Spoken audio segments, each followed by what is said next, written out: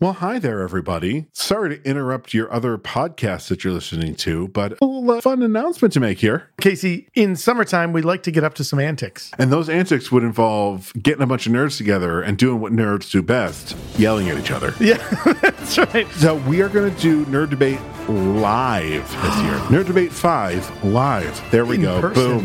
That is the subtitle. We just came up with it. We will be doing this at the amazing Bullfinch Brew Pub here in Syracuse, New York. So find all the information that you need at our social media or at nightshiftradio.com. We've drank Bullfinch's beer before. Dave, the brewmaster at Bullfinch, makes amazing beers. Check out the amazing stuff that's happening in Bullfinch. You can go to bullfinchbrewpub.com. Come join us on Saturday, July the 29th at 7:30. And be sure to be ready to listen to a bunch of nerds argue with each other. Yeah. All right, we're going to leave your podcast now. Goodbye.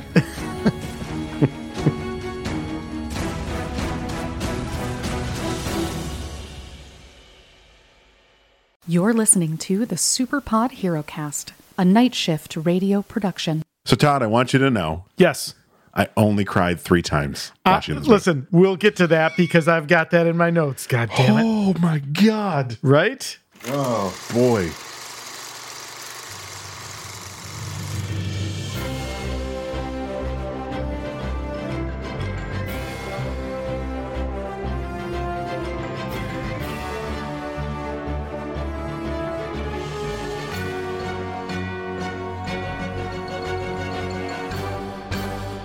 Oh, hello. Hello. And welcome to the SuperPod HeroCast. Guys with beers talking about movies with capes. Patreon bonus, our movie milestones.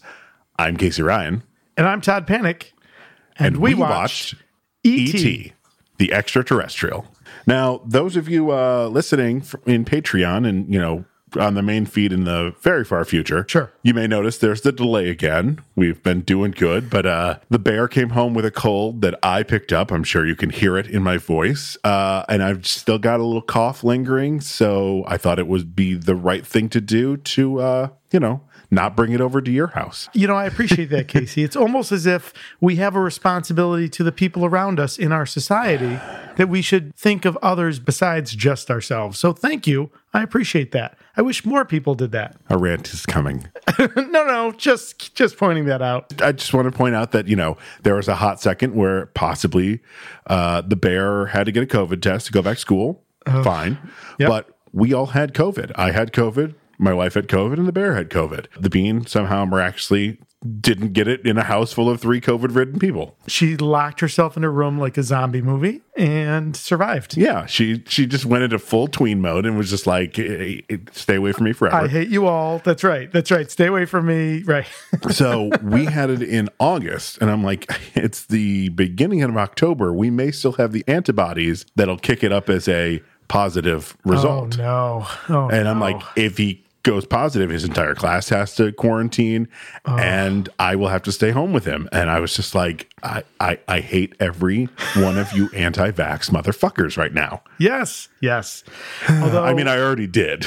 Right, we already did, right? But yet another reason. I did see something the other day, and I think it was Dr. Fauci, who my faith in him has not ever wavered. Me neither. But he was saying, that we could get this under control in a matter of months. We could change the trajectory we're on, but boy, it's going to require some socially responsible people.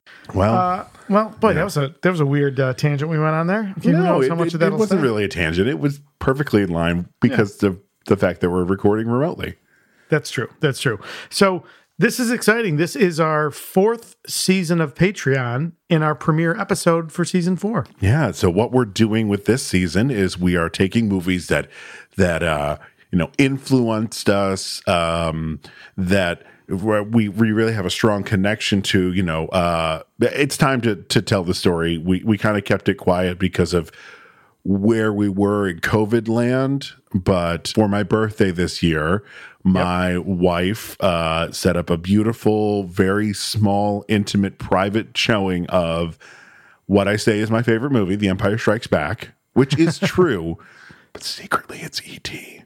But I don't want to watch it in front of other people because I cry. Crying in front of other people makes me uncomfortable. That's true. That's true. Especially for a big birthday like your 40th, right? Yeah. It's just unbecoming. I was so glad that she didn't clue in on the fact that E.T. is actually my favorite movie.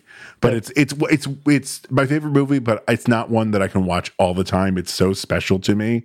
Yeah. I've seen it a bunch, but I haven't watched it probably I watched it during quarantine last year with the Bean, but before that, it had probably been 7 years.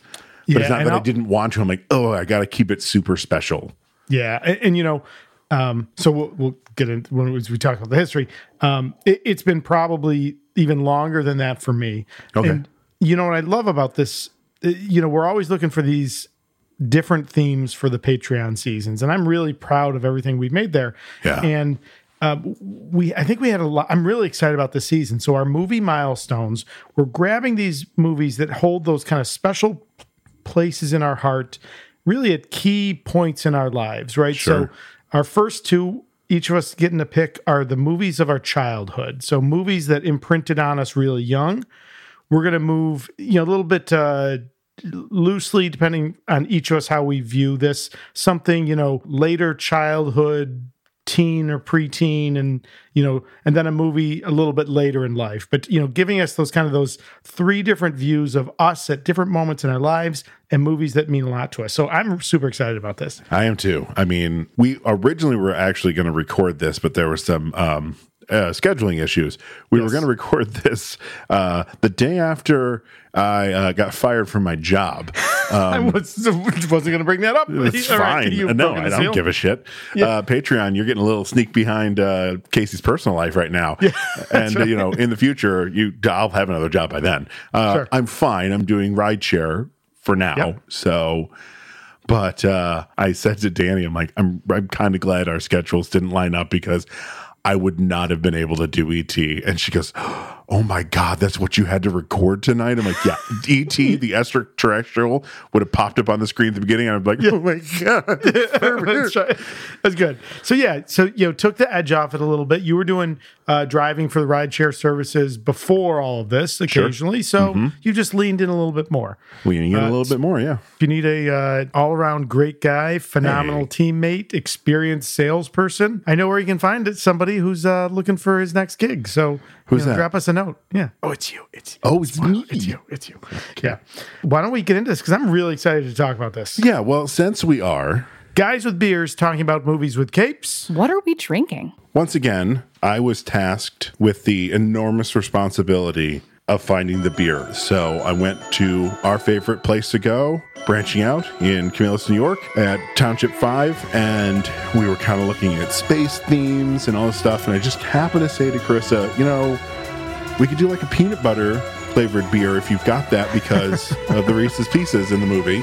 And Chris is like, oh, I have a peanut butter beer right here. And it's a peanut butter Hefeweizen. I'm like, it's fucking sold. Not only is it a Hefeweizen, it's an Imperial Hefeweizen. Uh-huh. I have no idea what to expect. I'm not going to lie. I don't drink a lot of peanut butter beers, so this is going to be interesting. For a hot second after I left, I was like, oh, fuck, Todd's not allergic to peanut butter, is he? No, I'm not. No worries. Ooh, that would have been bad. We are drinking Rusty Rail Brewing Company out of Milfenburg, Pennsylvania. We are drinking their Fool's Gold Imperial Peanut Butter Hefeweizen, a rare style of Hefeweizen which uniquely blends peanut butter and banana flavors. It has an ABV of 8.0, and the IBUs are at a nice 20. Right. So that's not too bad. Now I get it. As soon as you said that, the banana notes are really common with Hefeweizen. So sure, that's why I love them. Yeah, now I'm like, oh, okay, I see where you're going with this. All right. Oh, yeah, that is peanut buttery. I just smelled it. Wow, it is. It doesn't, I was half expecting it to be a brown beer. It's not. It's a traditional Hefeweizen Gold. All right, listen, I'm excited. Not gonna lie, I'm coming into this skeptical, but I'm gonna give it a shot. All right, cheers, brother.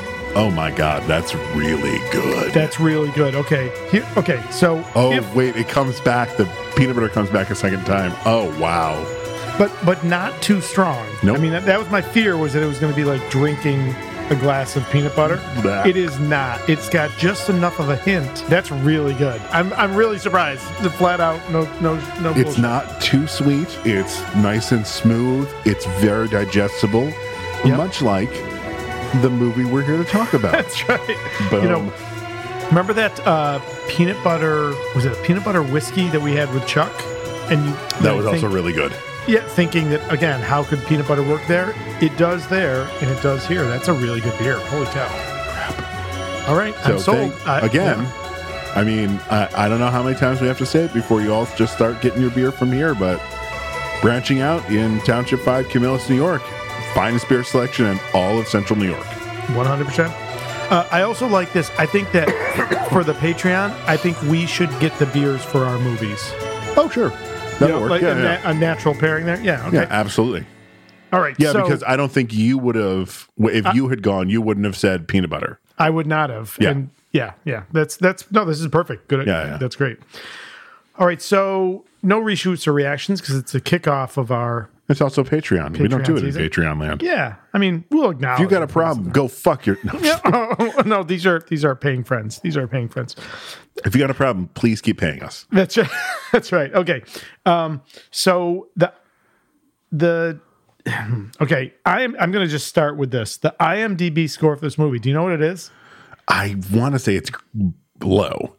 It's a 7.8. Oh, you mother. Yeah, exactly. Yeah, we will. Yes, we'll save our scorn for the end here. So this movie comes out in 1982, and I think it's probably worth. Let's spend some time in this space. I think this movie and everyone involved has earned it. So this is based on an original story by John Sayles, which was titled Night Skies. Yep. Now, John Sayles, a very prolific writer, director, actor, writer and director of 8 Men Out, about the Chicago White Sox scandal. Also a movie called Lone Star that starred Chris Christopherson. Yeah. It's like a Texas lawman. He also wrote a movie from, I think, 1980, Alligator, which I think was about the alligators in the sewers. Which is New why York there's City. a joke in this movie about the alligators in the sewers. Oh, I missed that. Yeah, Oh, okay. that's 100%. Michael says it to Elliot at one point. Like, Also wrote The Howling, The Clan Oh. of the Cave Bear. the second one. Which one? Oh, wait. No, I'm sorry. No. The Howling 2 is something similar to that. Yeah. Sorry. So the Howling, comma. The Howling, comma, The Clan of the Cave Bear, right? Clan of the Cave Bear. Daryl Hannah. Oh. So it was a movie that, if I remember correctly, that was a book by, I believe, an author, Jane Auel, Auel, which I could be misremembering. Yeah, it was like one of those, Daryl Hannah was her like serious acting movie. Gotcha. After she'd done like it must have been Splash. Yeah. Jane Auel wrote this novel, The Clan of the Cave Bear, in 1980. So he adapted that for the screen. He also has uncredited rewrite of Apollo 13 Oh, God. and co-writer of the Spiderwick Chronicles. Oh. So he writes this story, Night Skies, and gives that to Steven Spielberg. That becomes the basis of this screenplay. So it's written by Melissa Matheson, who previously wrote The Black Stallion. After this, she wrote The Indian in the Cupboard. Her last work was The BFG. Which was released post her death. Yeah. Yep. And she had other stuff as well. She's nominated for an Academy Award for Best Original Screenplay for E.T. This is directed by a little niche indie director by the name of Steven Spielberg. So, yeah, making the joke, but he had done, by this point, Jaws, Close Encounters, obviously Sugarland Express, but like his big movies. Yeah, let's see. It's not like his third or fourth big thing. Yeah, 75 Jaws, 77 Close Encounters, 79 was 1941. I'm sorry, I don't know what that movie is. Yeah.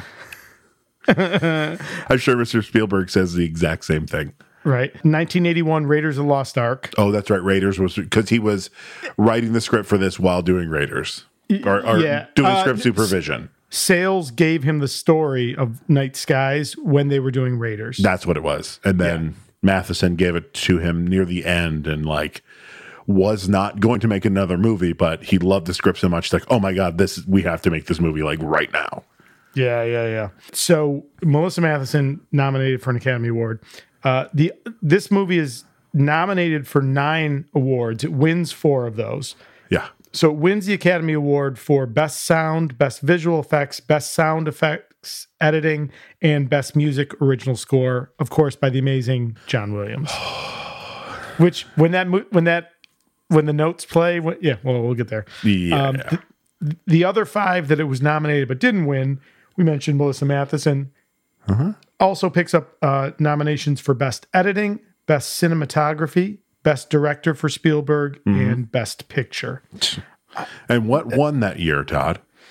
Oh, don't look, because I know. Okay, 1980. So that'd be the 83 Oscars. Yep, fucking Gandhi. Oh yeah. Which some Academy members have come back and be like, we chose the wrong movie. And nothing against Gandhi. Gandhi's a great man, and he was a great, humanitarian. Yeah, the movie is okay. His history, I think, has been whitewashed a little. Whitewashed. Sorry, not in terms of like race. In terms of maybe painting over some of the some of the moral. Yeah. He apparently was famous for testing his vow of chastity by sleeping with young girls while he was married, as a way of. No. Yeah. Yeah. I take back everything I said about Gandhi. Well, I think he rightly deserves a credit for the nonviolent resistance against the British Empire. But yeah, sure. he was. I don't think he was the benevolent saint that. Boy, also, the movie Gandhi is completely ruined for me by when Gandhi, played by Ben Kingsley, is shot at the end, and he says, "Oh God." I'm like, I'm sorry. Did the Hindu believing man just say, "Oh God"? Talk about fucking whitewashing this thing. Yeah. Just maybe it's just me. It just rubbed me the wrong way. And Ben Kingsley gives a great performance, but ask me how many times I've watched Gandhi. Probably the same number of times I've watched it. Once. Yeah. Yep. I've watched E.T. easily 36 times. Yeah. I think, is this going to be the movie that's closest to our year of birth? Because that's what I mean.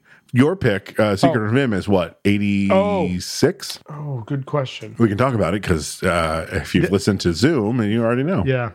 Actually, same year, 82, Secret of Nim. Wow. Secret of Nim is 82 also? Yeah. The poor turkey fell down. Yeah. In all honesty, Secret of Nim is a huge movie for me in my childhood. I will say I was 11. In all honesty, probably there's a movie that happens closer to my, younger for me, which was the original Star Wars. But you and I talked.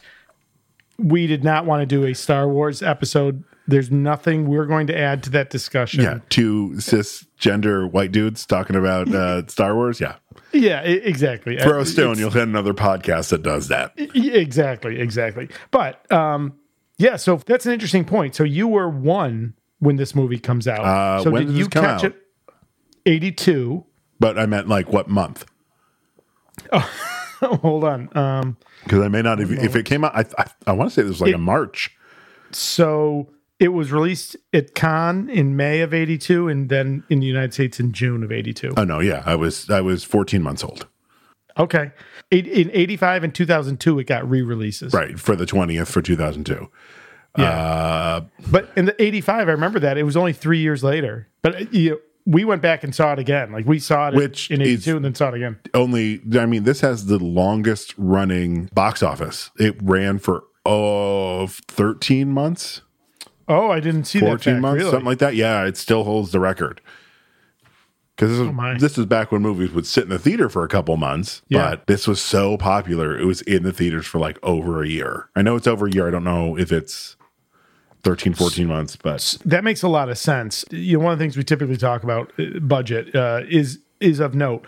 So in 1982, this had a budget of $10.5 million. Poof. Now, the factor from 82 to 2021, it's a 2.83 multiplicative factor. So $1 in 82 is worth $2.83 in 2021. Okay. So that $10.5 million budget becomes a $30 million budget, which is not huge. And if you consider that was it 1%? So $1.4 million went into, or $1.04 million went into E.T. himself, like the puppet. Really? Yeah, it was a $1 million puppet. Wow. Oh, so that's 10% of the budget. Oh, I'm sorry, 10%. A million out You're of the 10.5. Yeah. It's like 10%. Yeah. Excuse Wow. me, 10%. Yeah, Wow. Because of the way they did it. Most movies with puppetry, wires would be hanging out. You'd see everything, Sure. and you'd see the puppeteers. Drew Barrymore, Henry Thomas, and Robert McNaughton never met the puppeteers during the filming. Come on, seriously? And all the wires were put in a way that when E.T. had to be puppeteered, he was built into the set, and the set was raised, and all the wires went out. So that when they interacted with him, for the most part, except for one ad lib that made it into the movie, they never saw the wires. One of the three of them sees the wires, and it's an adorable ad lib. Okay, well, I can't wait to hear that. So the $10.5 million budget, now in today's equivalent's $30 million. Yeah, now, the original box office release was $619 million. In 2021 dollars, that would be the equivalent of $1.75 billion. Now, eventually, so it's 619 in the original release. With those other two releases in 85 and 2002, it'll amass a total of 792 million at the box office. I did not convert that because you had dollars over 3 different time periods, and it, frankly, just I didn't feel like it was exhausting. So, and it's going to go. Hey, listen, it's going to go up again. What's next year? Next year's the 40th anniversary. 40th. Or 40. Oh, Jesus. Yeah. They'll fucking release this again in the theaters. Sure. And guess who's going to be there? This fucking guy. Interesting you say that. The last thing I'll share in terms of the production is, and I took this out of the Wikipedia, I think it's interesting. You and I talked as we were prepping. We've watched the original theatrical release. Oh, yes. Which is not surprising because at the 30th anniversary in 2012, the film was released on Blu-ray. Was released at its 35th anniversary, 2017, on Ultra HD Blu-ray, as well as its corresponding digital releases.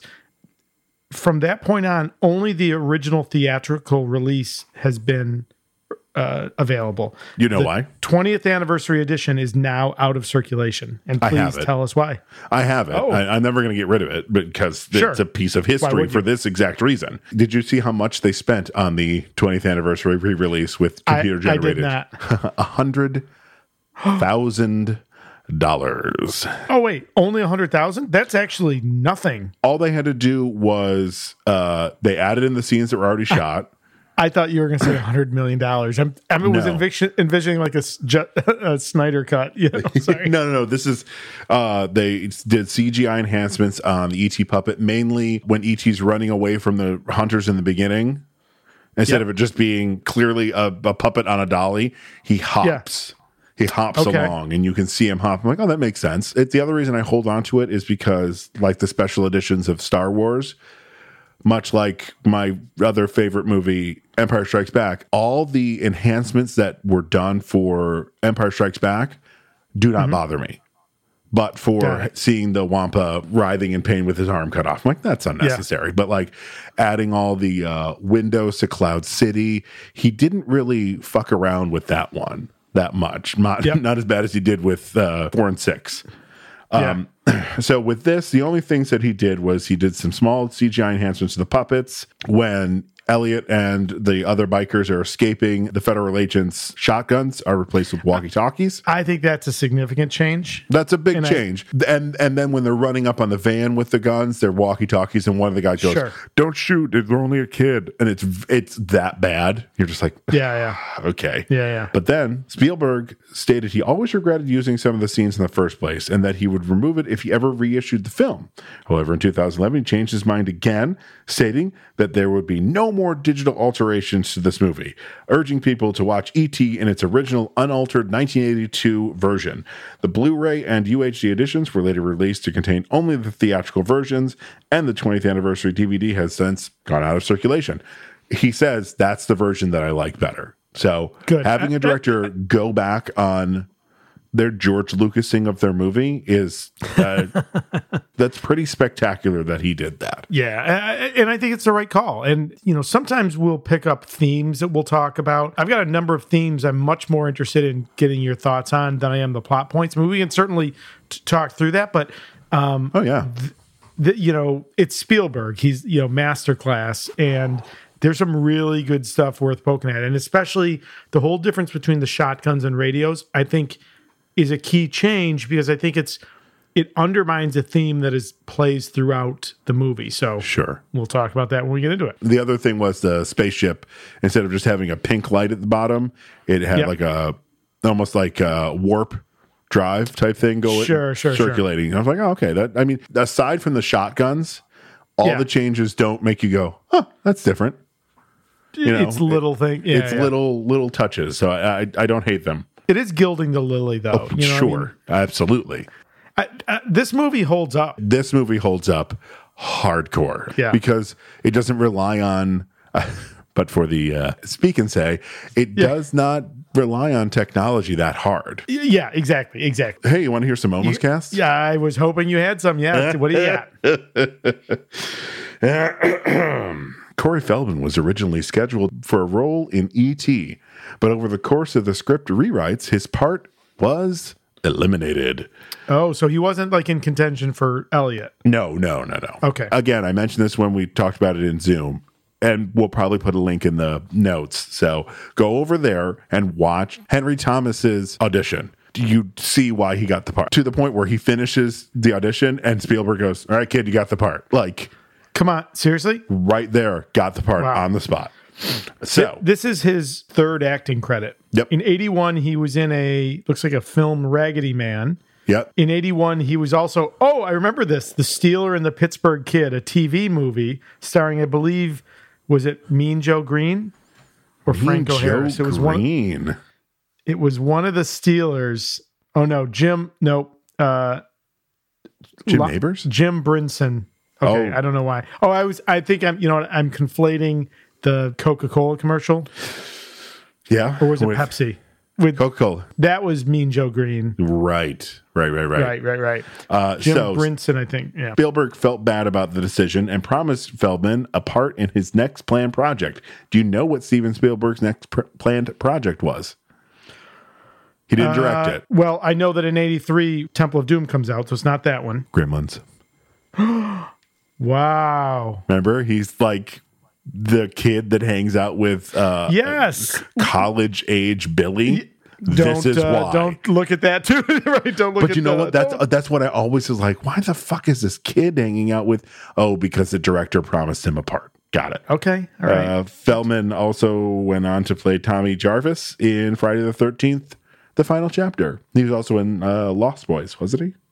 Yeah. Oh yeah. Both the Coreys were in that. Weird thing with hanging out with let's not dig too deep into that. Let's not dwell on that one. For the role of Gertie, played by the wonderful Drew Barrymore. Yeah, and how old is she in this movie? 6. Unbelievable. Just absolutely amazing. One of her best scenes in the movie is she is not acting at all, and I will point it out when we get to it. All right. Juliette Lewis and Sarah Michelle Gellar auditioned for Gertie. Wow. Okay. All right. For the role of Tyler, played by former actor in a movie that we have done on this podcast, C. Thomas Howell. Oh, right. He was somebody's dad, right? In The Amazing Spider-Man. The Amazing Spider-Man. That's right. Yeah. But there's Ralph Macchio tried out for that. Oh, okay. Interesting. And originally, the role of Mary was first offered to Shelley Long. Wow. But she'd already signed on to Night Shift and was forced to decline, which I say, oh, thank God. Yeah. Nothing against Shelley Long, but Dee Wallace is fucking perfect. She's awesome. Yeah. Oh, Dee Wallace was also in The Howling, that movie that written, directed by John Sayles. And that's all I have for Almost Cast. I got a couple things. The one last thing. I wish I should have shared this with you before we watched it, but do you know that this movie was shot in chronological order? No. Oh, that's so when the kids say goodbye to E.T. at the end, they're really saying goodbye. Oh, that's sweet. Genius. That is Steven Spielberg. Quick little aside. Do you know how many acting credits Dee Wallace has? She's still alive, by the way. Yeah, she is. You know how many acting credits she has on IMDb? In the 50s? Add 256 acting credits. Her first credit is TV series Lucas Tanner, I've never heard of. In 1974, she had a role there. And her most recent credit, she's still working. Holy crap. She's got 6 items that are in either pre or post production. But she had she had 2 credits in 2021. One in 911, the TV series, and then a film credit for The Nest. 256 acting credits. Bravo. That's fucking hardcore. Holy shit. That's like Samuel L. Jackson level. Right? Oh, that 2021 credit for The Nest. She's the lead. She looks like she's the lead. And there's she's born in 48. So that makes her 73. She looks phenomenal for 73. Holy cow. I saw some interviews with her doing research for this. I'm like, you aged real well. She 100% did. Absolutely. Like Jennifer Aniston. Wow. Yes. It's ridiculous. Okay. I think that leads us to rolling the film. Man, I love how this movie starts out as a horror movie. Yes. So my first set of notes, first of all, I see why this was nominated for cinematography. Whoa, yeah. Right. Like I don't really geek out over shots and stuff, but it's just so visually beautiful. Yeah, right? It's so good. Oh, and I did not grab who was the cinematographer. Probably worth a shout out because he does a lot of stuff with Spielberg, I think. Oh, really? Yeah, I think he does. Alan Davio. Yes, Alan Davio. He did E.T., The Color Purple, Empire of the Sun. Yep. 5 Academy Award nominations and 2 BAFTAs. There's definitely the Spielberg touches. I mean, we've got coming up in a little bit Iraq focus. So we'll acknowledge. We'll do it now. Cinematography, beautiful throughout. Oh, yeah. So great, like right into the action. We're in a forest. We've got a spaceship. We've got these silhouetted creatures, which we very quickly see, and they're very clearly alien, otherworldly. They're moving around the forest. They're bringing stuff into the ship.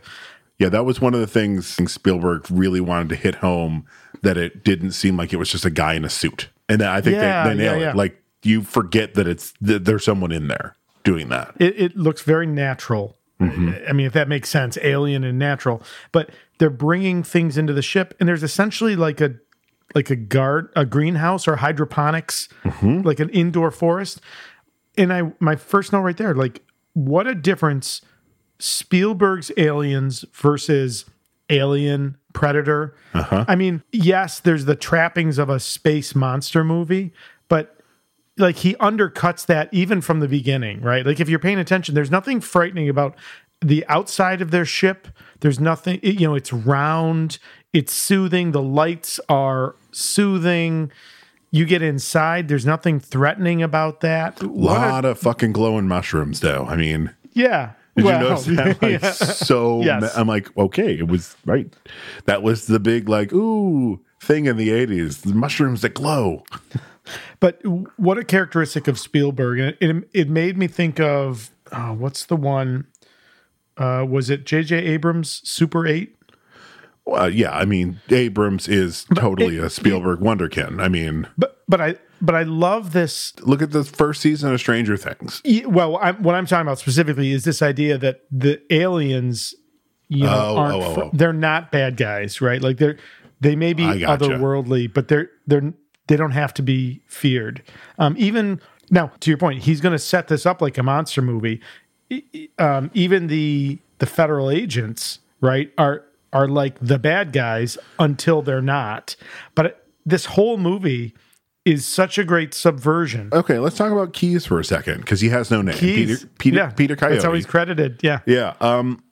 Are they federal agents, or are they just... They clearly are. There's local police there, and it's clear that the men in suits are calling the shots. But he's just... what Peter Coyote wears throughout the film doesn't scream Fed to me. Well, they're in suits and they're driving those kind of boxy government sedans. Peter's not. Plus he's driving a Bronco. Yeah, when we first see him, but later as they're converging on the kids when they're trying to escape, it's all like the almost K cars, right? But those boxy sedans. I'm wondering if he's like an alien hunter and he gets the feds involved. No, I don't think so. Do you think because he's in charge. Always involved? Yeah, at the end when E.T. dies, It's clear that Keyes is in charge as that's he's true. directing. Yeah, So, he's telling people to leave the room. Yeah. In Spielberg's world, I mean, first of all, I love the universe that Spielberg constructs here and in so many of his other works, which is the world is a strange and wondrous place, but it's not a scary space. You know, it's not scary to you and me, but I remember when we showed this to the Bean, the forest was scary to her. The introduction of E.T. Coming out of the shed, like the Bean was like, "What are we watching?" I'm like, I'm like, "Oh, that's fair." And, you know, he the whole movie is from the kid's point of view. I mean, the entire movie is shot at Elliot's level. Aside from Dee Wallace, we don't see anybody's face until the end. Until Keyes, yeah. When he first when the shows up adult in the world suit. is intervening into the kids' world, and the kids have to do a little growing up now because of what's happening with E.T. I think that's a really cool theme that Spielberg is showing us there. You're right. It's an adult view.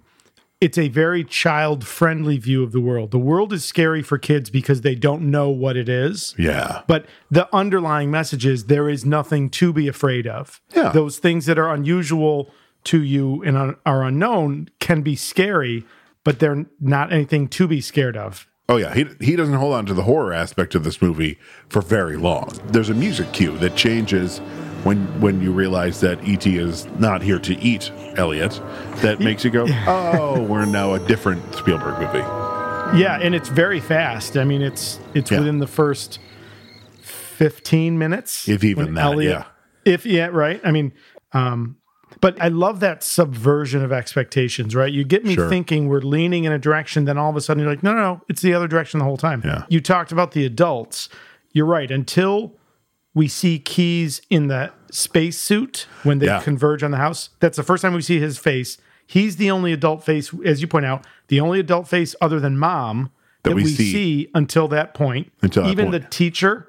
It's like a Peanuts cartoon. The adults are basically just legs and waists. I more equate it to Muppet Babies. Sure. Because you never saw Nana's face. It's that same idea. But at the same time, you know, I think there's this condemnation of the things that are scary, especially where the adults are involved. It's almost maybe the adult's fault.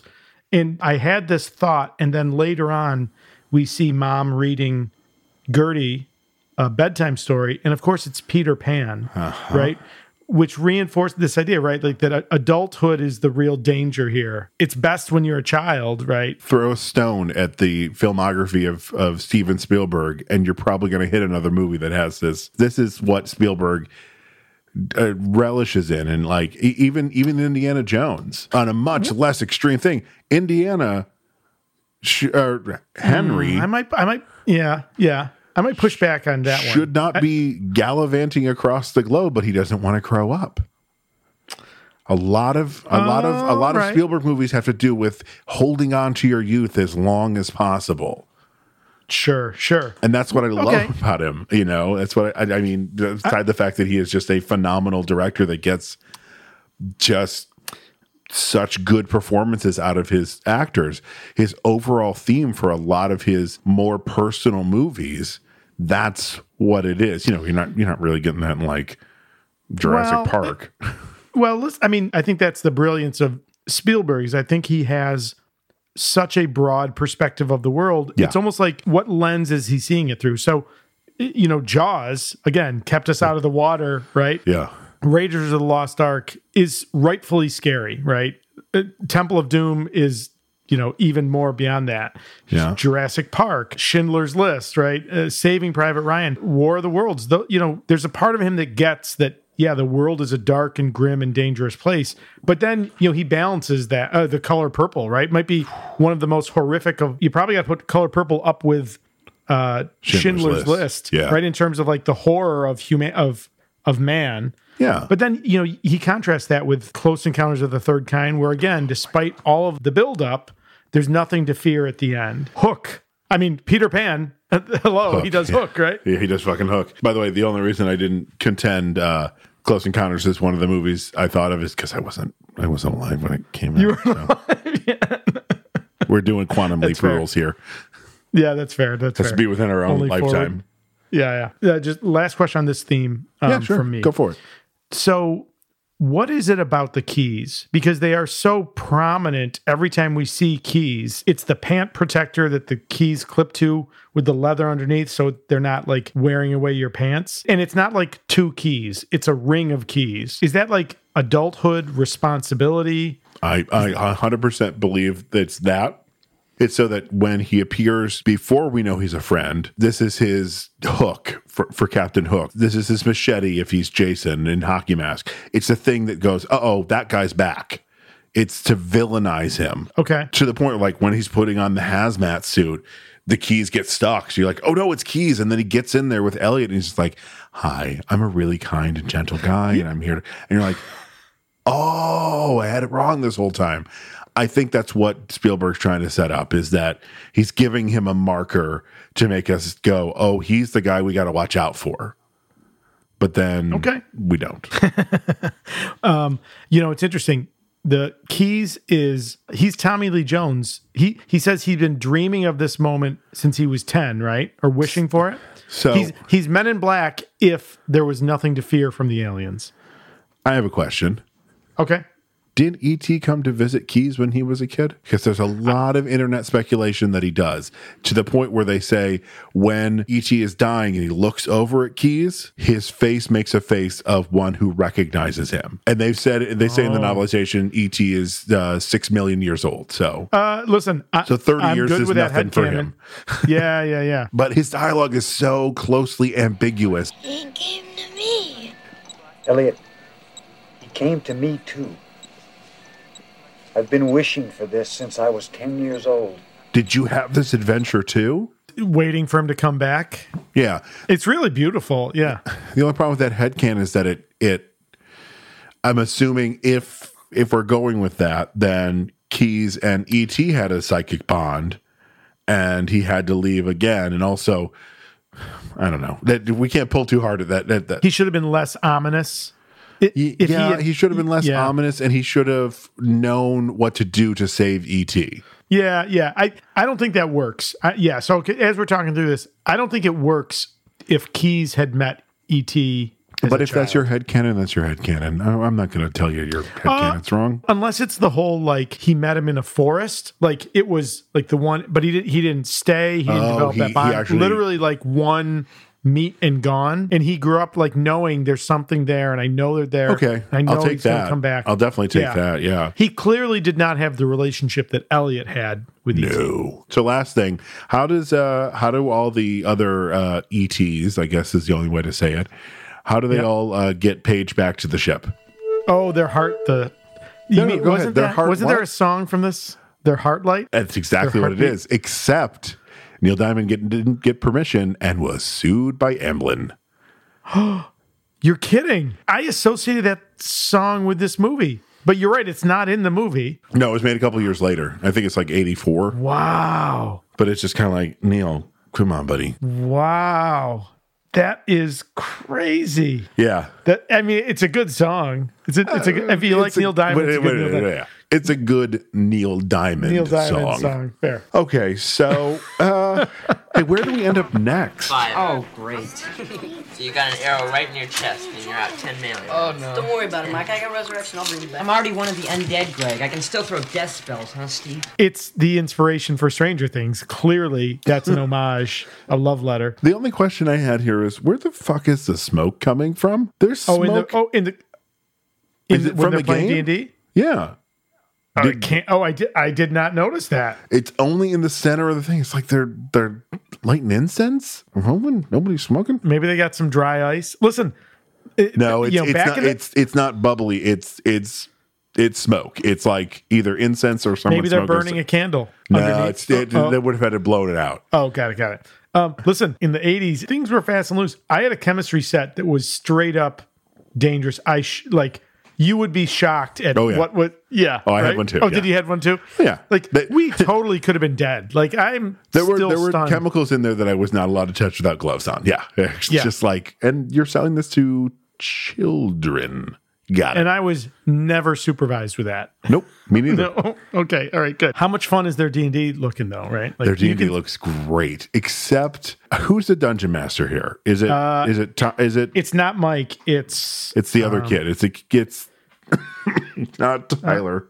It's not Tyler. It is. That's not the kid who wears It's Steve. the one who wears like the visor sunglasses later. Yes. Oh, right, because Elliot goes to him and says, Steve! Thanks a lot. Steve, can I play Bye. now? Go wait for the pizza first. Then I'm in. Yeah, you're in. Figure out your strategy because you're playing after Greg. Yes. if I was the dungeon master in this, I would be Yeah. so pissed because Michael's having a conversation with Elliot. Shut the fuck Tommy's, up. Yeah. Tommy's ordering fucking pizza, but then he orders the pizza and then he tells Elliot, make sure there's no anchovies on it. And if I had been Elliot, I'd be like, did you order anchovies on it? Because Yeah. that's not my job. Yeah. Just- yeah. He goes out, gets the pizza, and he hears a strange noise. And my note is, we are full on in a horror film at this point. Sure. 'Cause It's what does he Children of do? the Corn. Goes inside and gets his brothers and his friends. Nope, he investigates by himself. Elliot, if this was an actual slasher film, you'd be dead. Yep. Don't worry. He's safe. He took his baseball mitt and his baseball. Yeah. Also, why? And also, put the pizza down on the ping pong table, child. Yeah. That's right. That's right. That's right. Goes back to the shed. Another theme that I think of, certainly in this movie, and I'll bet we could go back to to other Spielberg movies. Light is such a key theme here, right? Flashlights. Spielberg loves his light. Yeah. Loves light. I mean, I guess it's kind of a shed, but it's not really enclosed. It almost has like the lattice kind of sideboards, but just spilling light out into the yard. Every, the men who we'll see in a minute searching the forest, it's the trope of the flashlights, waving as they're running through the forest and stuff. Yeah. Light is such an element in this movie. Yeah, it totally is. And it is in a lot of Spielberg movies, especially light breaking through things. Like that the lattice. Yeah. Yeah. Okay. All right. So Elliot gets spooked, steps on the pizza box, runs inside. Dee Wallace is there. One of the kids, is it Tyler, goes to touch Dee Wallace's ass while she's loading the dishwasher. Tyler, what's your end game here? You're going to touch her ass and then you're going to be in trouble. The original MILF. Yeah. It's like she's a little bit older than Wendy Peppercorn. It's a bold strategy there, Tyler. So Elliot runs in, says he heard something outside. Of course, the teenage boys are idiots. They run out there, they grab knives, and I just love Dee Wallace's exasperated single mom. Yeah, that's right. She's exhausted. That poor lady is exhausted. Now we'll find out why in a bit. Yeah, we don't know exactly why. So they go out there. They don't hear anything, but they see these weird prints that, Michael, you're not a good tracker. Coyotes come back again, Mom. What coyote leaves a print like that? That's right. That's right. Michael sucks. But also, Yeah. I think it's a little in-joke because who was chasing E.T. to make him Peter end up there? Coyote? There you go. Yeah. I really think they wrote it that way. You think so? So yeah, mom mode kicks in. Everyone back inside. One of the kids calls another kid a douchebag, and I love Dee Wallace's. Don't douchebag talk in my house. Yeah, that's right. That's right. And also, they leave the pizza. They just leave it in the. That's really going to attract the coyote if there's a coyote. Not smart thinking there, people. That's true. That's true. Now the family dog, who I think is named Harvey, if I remember correctly. Yes. Harvey, he alerts to a sound from the outside. Elliot's in his room, kind of hears the same sound, goes out to investigate, looks into the cornfield, finds E.T. plain as day. And that's almost your cue from the start that it's not a monster movie because, we saw E.T. at the beginning. We see him now clearly. And to your point, it's not more than 10 or 15 minutes in. And you see the monster clear as day this soon. He can't be the monster. Well, and But they also both- his reaction of running away, screaming, it's really kind of makes really you go, funny. maybe he's on our side. Yeah, right. They both scream, scare each other. And now next day, Elliot is out on his bike in the forest. He's got the ubiquitous Reese's Pieces. Which we forgot to mention in Yeah. the pre-roll. Hey, M&M done fucked up. The Mars Company were brought in originally to be the candy that Elliot leaves for E.T. Yep. And they said, we're not interested in your little movie that's going to make $500 million. I'm sorry. Yeah, right. $500 million then. Yeah. Yeah. So They turned down, and Hershey said, we've got something for you. we've got a okay. Internet, don't at me on this, but a more delicious treat. I will eat a Reese's Pieces before I'll eat an M&M. Wow. All right. If there are both, if there are M&Ms and Reese's, I'm You're grabbing fucking a going for handful. Reese's every Okay. time. All right. I love them so much, to the point where Reese's released a peanut butter spread. Yeah. Not as good because it had that candy coating to it. I'm like, it's not as sweet. It's just fucking peanut butter. Well, Elliot must fall in your camp, because he's using the Reese's Pieces, scattering them like he's Johnny Appleseed, going through the forest, tossing them far and wide. And who does he see up there also? Keys. And there's a music change when he sees Keys. It's like, And he books, right? He runs back to his bike and gets out of there. all while still, wasting all those delicious Reese's Pieces.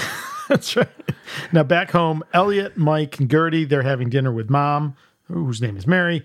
They're discussing their Halloween costumes. They're teasing Mike and Gertie. Well, I'm sorry, speculating on what it was that Elliot saw. Gertie's hilarious. Maybe it was an iguana. It was no iguana. Maybe you know how they say there are alligators in the sewers? Alligators in the sewers. I do want to point out, Elliot's There's nothing like that, penis breath! was an ad lib. And D. Wallace's Wallace reaction laughs. is 100% genuine. Elliot! Sit down. Spielberg told him to say that. There was something else scripted. I can't remember what it was. Yeah.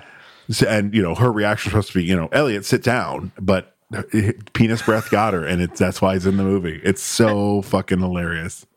As parents, it's that great moment when your kid does something that you have to weigh in on, not acceptable, and yet is so fucking funny, and that is 100% penis breath. I will give the first time that happened with the bean.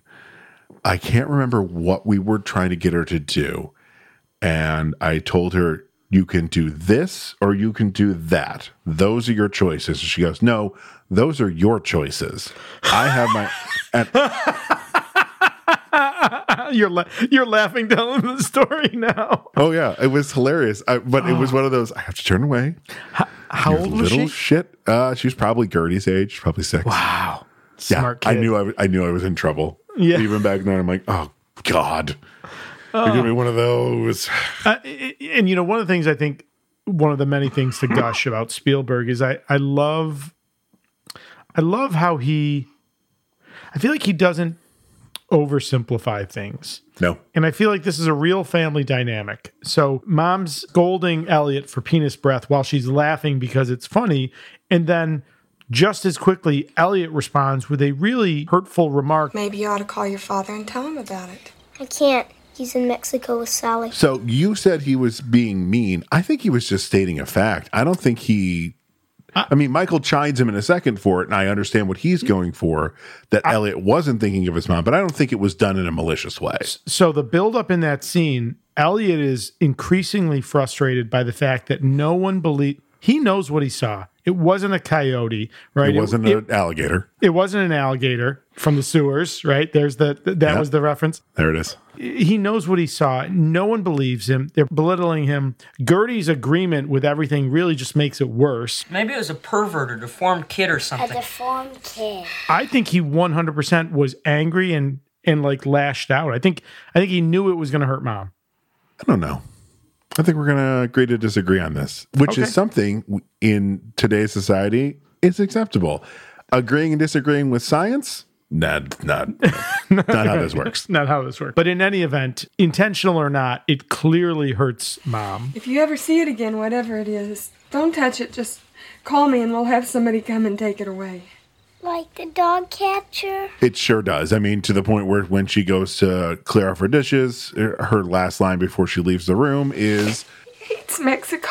Yeah, it's heartbreaking. It really is. And like Mike goes from big brother to father figure real quick in this scene. Yeah. Damn it, why don't you Grow up. Think how other people feel for a change. It's only been a couple months that they've been separated, as Mary will say to the police officer later. So Mike really has stepped up his game.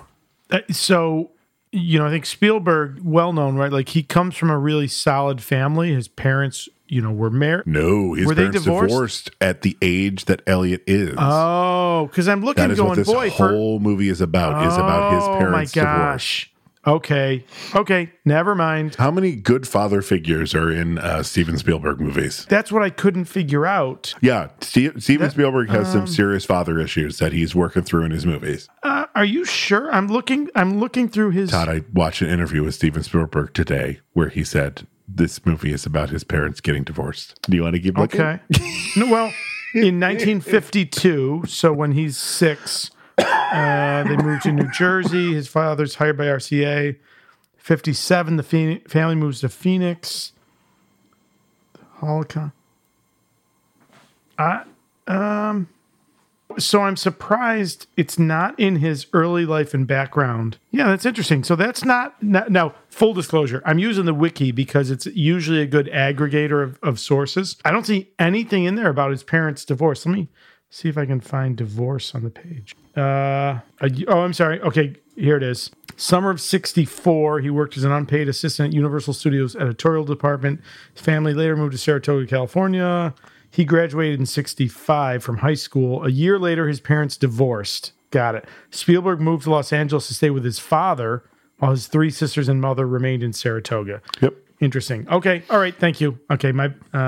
Clear. So that's makes a lot of sense. Got it. Right. It seemed really personal. Yeah. Spielberg has said this is his most personal film. Oh, man. To date. And how does this movie get a 7.8? I don't fucking People understand. are heartless assholes. That's out. Okay. There's another rating that we'll talk about at the end that I think will make us both feel better. So let's get to the Spielberg gold of this movie. Yes. Elliot and E.T.'s first scene in his room. Oh my God. Everything in this. It's the Elliot. What does he first do? Hang on. He does one thing and E.T. mimics it, and then he touches his nose and E.T. mimics it, and then he blinks real hard.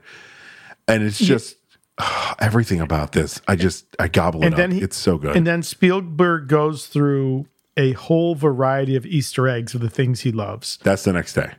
Oh, that's the next day. Yeah. This is the first night. The first time. You got it. Yep. We can't skip something before we get to that. Okay. But in his room, how great are kids? So I know that Spielberg's father was an engineer. Uh-huh. I've seen some of the bits about him helping Spielberg create like the effects of artillery and stuff. Like he clearly for his was home like movies. Yeah. Yeah. You can do this stuff. His like workbench, his desk in his room is this wonderful eclectic collection of all kinds of stuff. In my mind, it's an almost idealized childhood. Like if that really existed, I'm so jealous. Okay, you're hot. Elliot decides he's going to stay home from school by faking a Ferris Bueller. I completely forgot he used the heat pack on his face too. Like you're in dangerous territory doing those two things. If you feel too hot, it's doctor time. That's right. It's a fine line you're walking there, buddy. But he clearly navigates it. I also think that's not the first time he's done that. Sure. It feels very natural. He's like, I've got my routine. I can hold it here for so long. Does he hold the thermometer up to the lamp? To the bulb. Yeah. Light bulb. Yeah. Yep. While that's going on, Mike is tasked with backing the car out, which he does horribly. Yeah. He crunches it into the wall. And I'm like, oh no, Mike, you are grounded forever.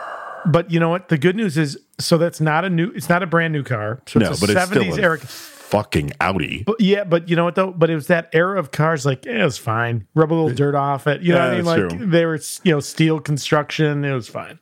And I love when he's supposed to bring it right to the end of the driveway. He goes out, comes back in, and Mary's bringing Gertie out. Mommy, let's go do this and that. And Mary's just like, oh my God, shut the fuck up. Yeah. It's so funny. Right. That's right. She says, I've seen him, Gert, and when I catch him, I'll catch him. it's just such a mom phrase So now left home alone. with the most 80s of lines in the whole movie. No TV. That's right. That's right. That's No, right. How are you going to enforce this, Mary? You didn't think this. Take the remote with you. She's holding on to control of that household through sheer force of will. I just love it. No TV. Come on. No TV. So here's our little montage, or not montage, but little series of cameos sprinkled in. We see a number of Star Wars toys, including basically all the guys from the cantina. With one of them having the wrong name. Hammerhead. Hammerhead has a different name now. He has an actual Star Warsian name. Now he has a name. Yeah. Hey everyone, it's Casey from the Editing Bay. I was actually thinking of Walrus Man, who gets mentioned in this scene too, and his real name is Panda Baba. You're welcome, nerds. And he has a fucking Boba Fett, and I'm like, Elliot, don't play with that too much. That thing is worth a lot of money. We had a Boba Fett, but not the one that launched. It was almost that's impossible to get. Right. They did the They mail-in launched initially, first. and Yes. then they quickly said, we can't do this. So it had the rocket, but didn't do anything. It didn't even release. Oh, okay, never mind. Yeah. That's right. I forgot about the second part of that. So we've got the Star Wars figures. Then He has a Lando plunges- Calrissian. Lando Calrissian, right? That's awesome. He plunges into the fish bowl a shark toy. Do you think that John Williams had to be like, don't do it, don't do it, don't go? Technically, Spielberg's not Star Wars. But Lucas is his best friend. Yeah, I'm like, they're blood brothers. I mean, basically. Yeah. The shark toy. Then Toy Cars, which hadn't Spielberg done Duel at this point? Duel was his very first movie, and that was a TV movie. Yeah. Okay. Or, wait, did Spielberg do American Graffiti? No, that was... That's George Lucas. George That's Lucas. So yeah. it's. I think it's another little making fun of Lucas. I love everything about this day home, but there's something that is cut. Tell me. It is the most fucking delightful scene. They go into Mary's bathroom. They weigh E.T. Do you want to take a guess how much you think E.T. weighs? If he has a normal density, I would say he's 50 pounds. He weighs 35 pounds. Okay, all right. And Elliot goes, 35 pounds? But you're so fat. But he's only like 2 feet tall, so I guess that. yeah. And then he tries to do that. They walk over to the mirror and goes, How tall you are. I'm 4'6". You must be around 3. E.T. stretches his neck out for the first time, which I'm like, that's why Elliot later, when he does it, isn't like, what the hell? Because he has that what the hell moment then. He shows him the bathtub. Mary calls to check on Elliot. Elliot stupidly opens up the door to the bedroom, and Harvey tries to get in. Yep. And then just the best. Okay, bye. I'm going to throw up on the phone if you don't let me go. Mom, I've got to throw up now. Yeah, Takes the Coke that he has, then pours it on the, That's on the awesome. receiver. Meanwhile, E.T. falls into the tub. Elliot goes in there to save him, pops him up, drowning stuff like this. and he pops back down. He's like jiggling around. So I'm wondering if later, when Michael finds him, if water is something that can help him because he's by the stream. But that's the first deleted scene. That's pretty much it. And it ends with Elliot being like, Is this your idea of a good time? Interesting. I love it so much. Mike gets home later. Elliot tells Mike that the goblin came back. Came back? He came back? Oh my God! He swears Mike to secrecy. He swears him to The most excellent promise you can make. And Mike, of course, like patronizing him, is like, yeah, sure. Launches into a Yoda impression. I have Absolute power! Yes! Okay, Which here's was where I'm going to funny. ask. Okay. We've got the Star Wars figures. Yep. We've got the Yoda impression by Mike. During Halloween, E.T. recognizes We're the third one. Sure. Yoda, and then the E.T.s are in the Phantom Menace. Yeah. So, what are we doing here? A galaxy, Long time ago, and he's 6 million far, years old. far away, so- and he's 6 million years. Yeah, maybe he's Was he? So are Contemporaneous. they trying to posit that the ETs we see at the Imperial Senate is the ET that ends up on our planet? What if he just knows their people? Like, oh, those are the Yodas, because we don't know. Yodas. Yeah, we don't even know what to go. Yeah, those are the Yodas. Like, oh, there's a familiar face, right? Like, I love how freaked out that kid is. Like, why are you walking toward what's happening? When he says the goblin came back and Mike does he came back?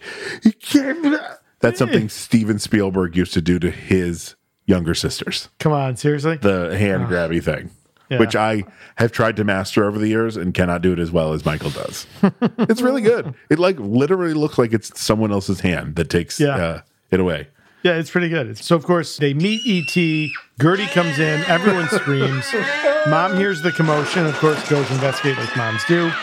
Mike, Gertie, and E.T. are all hiding in the closet. Mom leaves. Oh, wait. When Gertie runs into the closet, screams, Mike grabs her and brings her back, and then it's just E.T. running through going with his arms up. I'm never not going to laugh at that moment. Yeah, yeah. It's just beautifully shot. And in a moment, we have forged a team, right? So all the kids are united.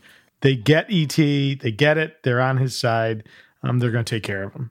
Gertie asks, You can't tell. Not even Mom. Why not? Because grown-ups can't see them. Only little kids can see them. Give me a break. Ad-lib by... Was it Drew really? Barrymore. Yes. Oh, brilliant. You said something earlier, and now I'm seeing it. You're right. We were talking about Stranger Things. I was talking about how there's nothing to be afraid of. Certainly the doppelganger or the mind flayer undercuts that. However, this is the exact same dynamic when the gang in Stranger Things is hiding 11, who's a girl, but 11 is the equivalent of E.T. That totally rings true. Holy cow. The kids in season 1, up until when they all converge at the end of season 1, are in a Steven Spielberg movie. Sure. The teenagers are in a John Carpenter movie. Or, a Wes Craven movie, and the adults are in a John Carpenter movie. Sure. And then it all just mashes together beautifully by the end of season 1. That's pretty good.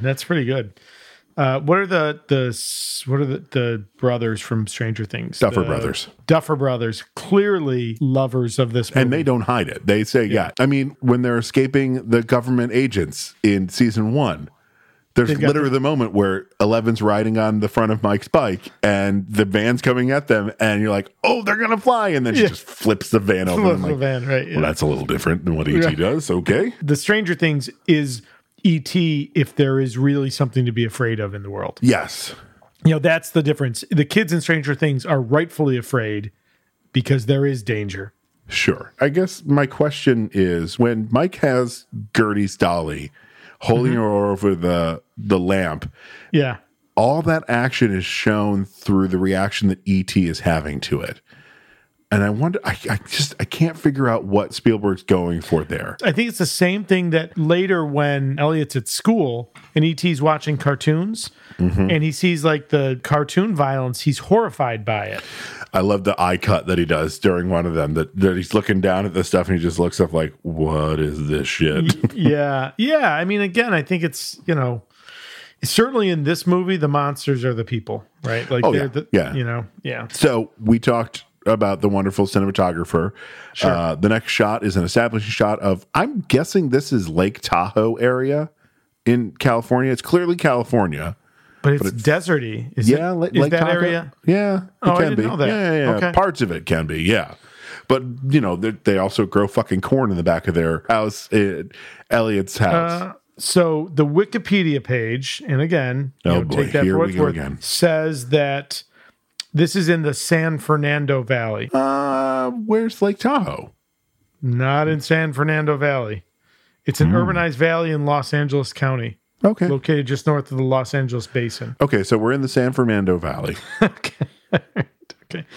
Clearly during a boom period, right? They're biking later through these half-finished neighborhoods. Yeah. But there's an amazing rack dolly zoom over the town right before the camera pops in that's taking the pictures.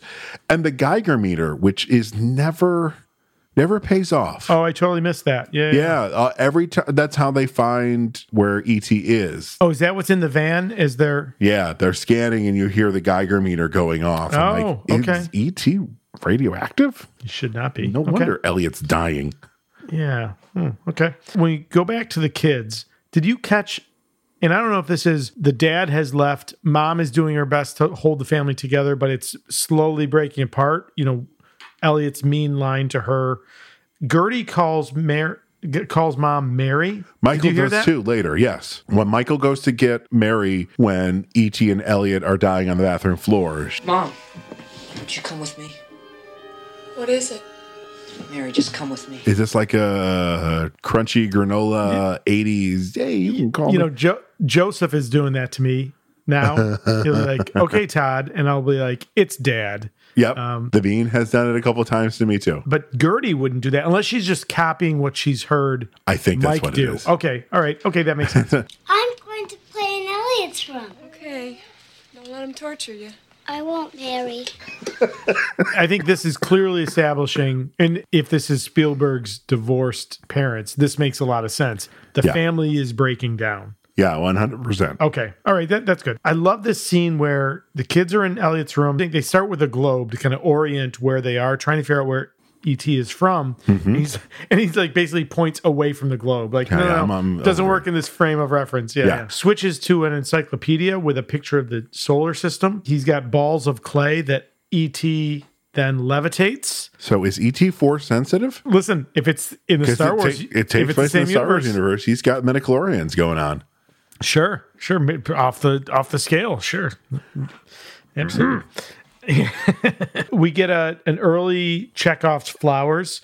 Mike notices that these flowers next to... Oh, no, that's not what... Mike doesn't notice it. We notice flowers bloom next to E.T. Is this where Gertie mentions that she doesn't like his feet? I don't like his feet. They're only feet, you little twerp. That was Drew Barrymore talking about the wires. No kidding. That's wild. Just her looking down. But that works. It works. We know they're beautiful. Weird. Yeah. It's so weird. It's so good.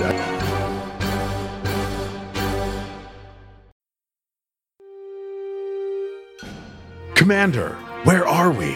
We seem to be stuck in an alternate dimension. And you're no longer a captain, you're a commander. Dear God! Are you a lieutenant? And why are you talking like that? Oh no, I don't know why I'm talking like that. But no, I seem to have no rank. Only the title of doctor? I don't think there are admirals either. Commander, look, Casey, we are getting a message. It seems we have been tasked with reviewing a historical document entitled Galaxy Quest? Then there's no moment to spare. Engage! I don't think Night Shift Radio Legal has cleared usage of engage, so you might want to just dial that back there. All right. Well, then I guess it's up to us to say, join us over on the Where No Mom Has Gone Before podcast as we review 1999's Galaxy Quest. Never give up. Never surrender. Mom? Well, hi there, everybody. Sorry to interrupt your other podcasts that you're listening to, but a little fun announcement to make here. Casey, in summertime, we'd like to get up to some antics. And those antics would involve getting a bunch of nerds together and doing what nerds do best, yelling at each other. Yeah, that's right. So we are going to do Nerd Debate live this year. Nerd Debate 5 live. There we go. Person. Boom. That is the subtitle. We just came up with it. We will be doing this at the amazing Bullfinch Brew Pub here in Syracuse, New York. So find all the information that you need at our social media or at nightshiftradio.com. We've drank Bullfinch's beer before. Dave, the brewmaster at Bullfinch, makes amazing beers. Check out the amazing stuff that's happening in Bullfinch. You can go to bullfinchbrewpub.com. Come join us on Saturday, July the 29th at 7:30. And be sure to be ready to listen to a bunch of nerds argue with each other. Yeah. All right, we're going to leave your podcast now. Goodbye.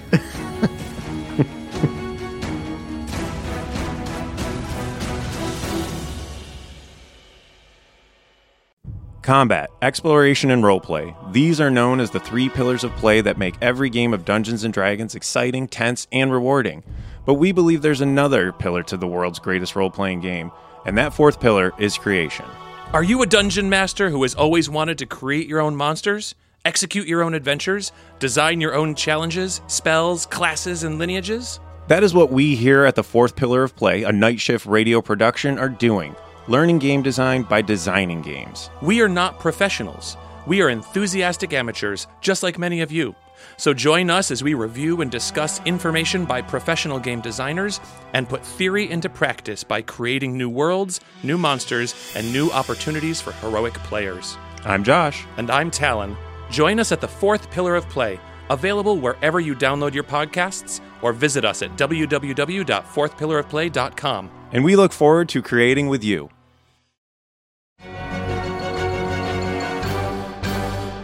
Remember during Spider-Man when we chided the bus driver for Peter Parker? Yes. This bus driver is worse. She pulls right up on this group of kids that are just hanging out there. I'm like, the fuck, person? Come on. When were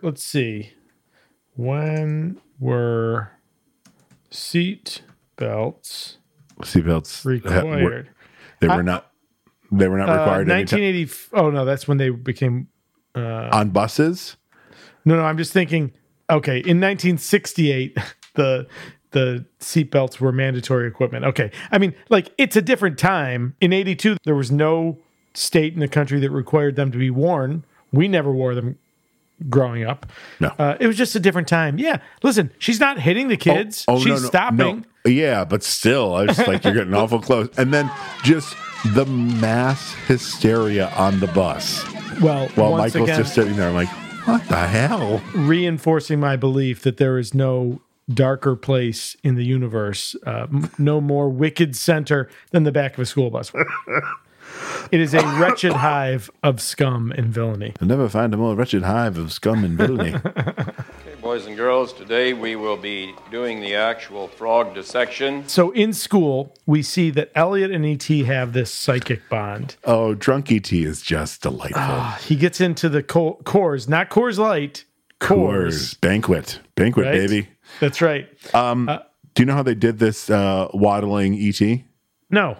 It's a boy who was born with no legs, who walks on his hands. No kidding. Yep. On the special features, you can see it. He's waddling, and then you hear Spielberg be like, okay, a little more forward and fall. And the whole crew just loses it. It's when he falls over, it's so funny because it's just there's no electronics they have to worry about or anything, and the kid's padded as hell in there, so he just takes that fall beautifully.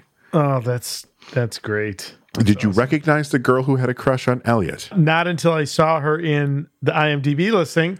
Erica Eleniak, yeah. Yes, hello. Yes. I'll see you again in Under Siege. And see, unfortunately, more of her. Yeah, we got 2 Playboy people in this movie. We got her and Drew Barrymore. Drew Barrymore, yeah. Who, as everyone knows, when she did appear nude in Playboy, Steven Spielberg sent her a copy of Playboy in which he'd had... Reversed it. She sent it to him. No, I thought it was the other way around. He was upset about it. She felt bad, so sent him one that was covered. Oh. I believe that's how the story goes. Don't ruin this. It's much more adorable that way. Okay. Because I want it to be that Steven didn't look at the pictures at all. Because it's just that. So no. I'm sorry. You are when right. When Barrymore was 19, she posed nude for the January 95 issue of Playboy. Director Steven Spielberg, who is also her godfather, gave her a quilt for her 20th birthday with a note that read, "Cover yourself up." Enclosed were copies of her Playboy pictures. The pictures had been altered by his art department so that she appeared fully clothed. Okay, that's kind of creepy. No, that's a great story. That's what a godfather does. Okay, that's fair. That's true. Yeah. Okay. So, you find out that the psychic bond apparently transfers alcohol? It transfers the effects of intoxication, certainly. But and Henry Thomas plays drunk really well. But he leaves that school like a fucking boss, doesn't he? Yes, he does. Steps on a fallen classmate to kiss the girl and runs out. And in a deleted scene that has never seen the light of day, ends up in the principal's office, and that principal is played by Harrison Ford. Hey, Come kid, on, seriously? You can't go letting out frogs in my... That's my Harrison Ford. That's awesome. Hold on one second. Hello? Hello? Oh, I thought somebody was knocking. All right. Listen, if the pod is a casting, don't come a knocking. Wasn't Harrison Ford married We're going to just skip over that? That was on the fly joke I made up. Sorry, that's very good. Melissa Matheson, wasn't she married to Harrison Ford? Yes. That's why he was in this movie. Got it. Okay. Melissa Matheson was the school nurse in this movie in another deleted scene, and is also the voice of where Elliot's vitals are coming back. We're losing E.T. What? That is Melissa Matheson. Oh, very cool. So he goes home. I love his reaction to finding Gertie has dressed up E.T. Just, oh, God! Stop playing with my friend. She played dress up. It's beautiful. And then even more beautiful, his reaction to E.T. just... Can you say E.T., E.T.? E.T. Interesting. I didn't catch this. I had to rewind it a couple times to make sure I got it right. E.T. first that's where says... I was going next, yeah. Okay, go ahead. He says... E.T. home phone. This is one of the, Luke, I am your father. This is a misquoted line. Well, he says E.T. home phone, but then he says... After E.T. Gertie and Elliot say it. Sure. E.T. Then he says home. it the correct way. Got it. Because it's given to him that way. E.T. home phone. That is the way it is given to him. So... Yep. Building a language. Oh, that's how I say it. Sure. They correct the order and they, yeah. We've got the very ominous government van. Well, the very ominous van cruising the neighborhood with the guy in the back with all the monitoring equipment. This one is a little bit of hand wavy. I thought he was monitoring for radio transmissions, but he's clearly just spy. Yeah, and there's no such thing. He's just picking up the audio of Mike and Elliot in the garage talking. Not a thing. Now, if the garage door was open, then you can use one of those parabolic mic. Yeah. Thank you, parabolic mics. Sure, but I believe the garage door is closed. Yeah. And in this scene, what does Mike say? Didn't note that. He doesn't look too good anymore. Don't say that. We're fine. Oh, right. Which also, I'm like, Mike, you've known E.T. a day. You really got to know him that well. But it's simply there to move the illness between the two of them forward. Oh, and it's interesting. So that happens. They're clearly grabbing electronics and radio parts. The man outside in the van hears them. This is where we've got Mom reading Peter Pan to Gertie as E.T.'s listening from the closet. The van is sitting outside their home, and then we see E.T. assembling the electronics. But then we see this flowers are starting to wilt. So we're getting it. I guess we're getting a variety of ways to tell us that things are not so great need to move along. Yeah, the device that E.T. makes is an actual working device. No kidding. Now I don't know if it shot out beams to space, but it was a transmitter. No kidding. That's why there are the little circles on it. It really did something. It wasn't just a bunch of shit they put together. Oh, very cool. Yeah, very cool. I thought that was cool. Now it's Halloween. The kids are getting ready to dress up and go out. They throw a sheet over E.T. That was the other thing that was changed. What's that? In the special edition, Mary does not say to Michael, "You're not going out as a terrorist." No, I mean it. You are not going as a hippie. All the guys are. So apparently it's okay for him to go out as a vagrant with a knife through his head. Yeah. I think we can blame E.T. for the mass wave of fear struck by those poor, unfortunate members of House Hufflepuff. I'm afraid of ghosts and sheets with holes in them and regular sheets. I do love when they're collecting all this stuff. Elliot cuts his finger on the saw, and he heals it, and then here E.T. sees the knife through Michael's head. Yeah. Yeah, he reaches for it. Ouch. It's a fake knife. Fake. Ouch. Okay, E.T. wavers between incredibly intelligent and a giant dum-dum, and I love it. I love it so much.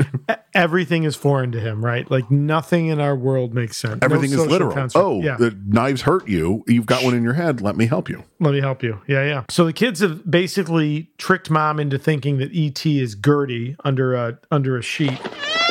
Gertie, come here. Come on. Open question. Later on, as it's dusk, they've met up outside the neighborhood, but they meet up with Gertie. So did Gertie... now I will say, there was a time where kids by themselves had lots of free reign. We did. But boy, they're kind of far away from their neighborhood. Did Gertie go there by herself? No, Gertie met Michael down the road. It's real quick in the dialogue. Okay. And then this is the other deleted scene. After Mary puts out the lights... Yep. She decides to go look for them, and I really wish it was in the film because it's some of the cutest stuff that Drew does in the movie. Because she finally finds them, she pulls out. Where's Elliot? I'm asking you a question. Gertie clearly has been given lines of dialogue. Anyways, why would Elliot go to the forest? Why would he do such a thing? Oh my gosh, that's so sweet. Kid, she hit her mark and knew her lines, right? But like in universe, that was what Gertie was supposed to say. Sure. Not Drew screwed up. Like, if anyone asks, just be like, and that's the one that she could remember. It's just so fucking hilarious. And then Mary's just like, get in the car. Get in the car now. Like through a big smile, but she's like, I'm gonna murder you when we get home. I think the reason that Spielberg initially cut it is like, Mary's like, be home an hour after dusk, all this stuff. So obviously it's much later. I think it's like 10:30 when she looks at the clock to try and find them. Yeah. And like kids are toilet papering houses and throwing like Molotov cocktails. And like, what the fuck? I'm glad that's not in the movie, but I wish the scene of just because Drew's just... Anyways, why would Elliot even go to the forest? So at this point, Elliot and E.T. alone are in the forest. Elliot gets E.T. on his bike, and we get is this the first time we hear the theme? The full theme. The full theme, right? Yeah. The iconic shot of them flying the bike across the moon. It holds up. Still holds up. Everything about it, just pure joy the whole time it's happening. Even at the end when they're coming in. Don't crash, please. And they just crash. They bite both of them. That's right. They get the galactic phone set up. Mm-hmm. Mom leaves the house to go look for the kids, and men enter the home with cases. She pulls out, and they're like right in, basically. Yeah. Jesus. Now in the forest, Elliot and E.T. are waiting. The phone then begins signaling a response. At home, we cut to the men are going through the house. It's lit only by their flashlights. Again. The lights. Yep. Elliot sits down. Is he sad or is he starting to get sick? I think it's both. Okay. If we're going with psychic connection, E.T. is now thinking of leaving, adding that feeling to Elliot, plus homesick, the connection is going to get severed because he's not focused on Elliot anymore. Okay. We cut to the next morning. Elliot awakens. He's looking for E.T. At home, Mom, Mike, and Gertie are in the kitchen talking to a police officer. She's reported him missing. They're in a near panic, no pun intended. Elliot comes in and tells Mike that E.T.'s missing and sends Mike out to find him. And Mary has a nice, calm reaction to Elliot. Elliot! Oh, Elliot! Don't ever do this again, Elliot! Listen, Mary is barely holding it together. She's doing the best she can. To her credit, when she brings Elliot to sit down at the chair, what does she say? I'm sorry, I yelled at you. I'm like, hey, owning your mistakes. We get an early version of what we'll build on later as Mike takes off on his bike to go look for E.T. Clearly that they're still under surveillance and the government sedan begins following him, but in the most obvious way possible. They probably they should have had a sign in the front of it. We're following you. Yeah. Which Mike immediately recognizes and takes, evasive action to elude them. How did this Does he find? Do we see him find him? He must, because then we've got Elliot he's in and the E.T. at water. home. Oh, he's in the water. That's what he's in the water. He's near the water, and there's a raccoon there near him, and Mike's like, the raccoon's like, I'm just a raccoon. Yeah. I'm a trash panda. So back home, Elliot and E.T. are very sick, and they bring Mom in. And this is so beautiful, right? Like, this is Dee Wallace's best scene. Yeah. Because they're walking in and be like, oh, look at this little art project you made. And then it starts moving and she's like, oh, fuck. I might quibble, but I would accept this as number 2. She's got a scene later when she's going after the kids and trying to shut Gertie up in front of Keys that I like even more. But 1 and 1A, so. And that is a good scene too. So she scoops up Elliot. Clearly, she's going to bring him to the emergency room, but she's basically blocked at the front door as a man in a spacesuit, literal spacesuit. With the solar panel down. Why? You're on... Intending to look ominous and scary. Yeah, Again, I know what they're going for, but universe, I'm like, do you only need those to stop the radiation that the sun can't? There's no reason for them to have that suit. That's a suit for... They should have been space. hazmat suits. Yeah, absolutely. Which later they convert to, which makes more sense. But again, I think he's just playing up the strange. Because this is terrifying. I mean, suddenly we're back in a horror film. Yeah, the zombies bursting in through the windows. Yeah, the family's surrounded. This is my home. Man. So one of them approaches E.T., who's been, of course, left alone in the bathroom there. And now we're outside, and the whole house is getting the termite treatment. It's getting tented and plasticked, the whole thing. They're in hazmat suits, which makes more sense. But they've got the tubes running up to the house, the hamster tubes there. Yeah. Now, this is the first time we see an adult's face other than Mom's. And of course, it's Peter Coyote. They're interviewing Mike to try and understand what's happening. Elliot and E.T. are side by side on two basically gurneys in a, plastic tent within the house. Yeah, it's in the kitchen. And it's clear that neither of them are doing well. They're both on monitors. They don't look good. E.T. is frosted now at this point. I don't know how to describe it. Yeah, he was like a leathery brown. Now he's a frost. White. Now he's a shredded mini wheat, frosted shredded mini wheats. How fucking dare you?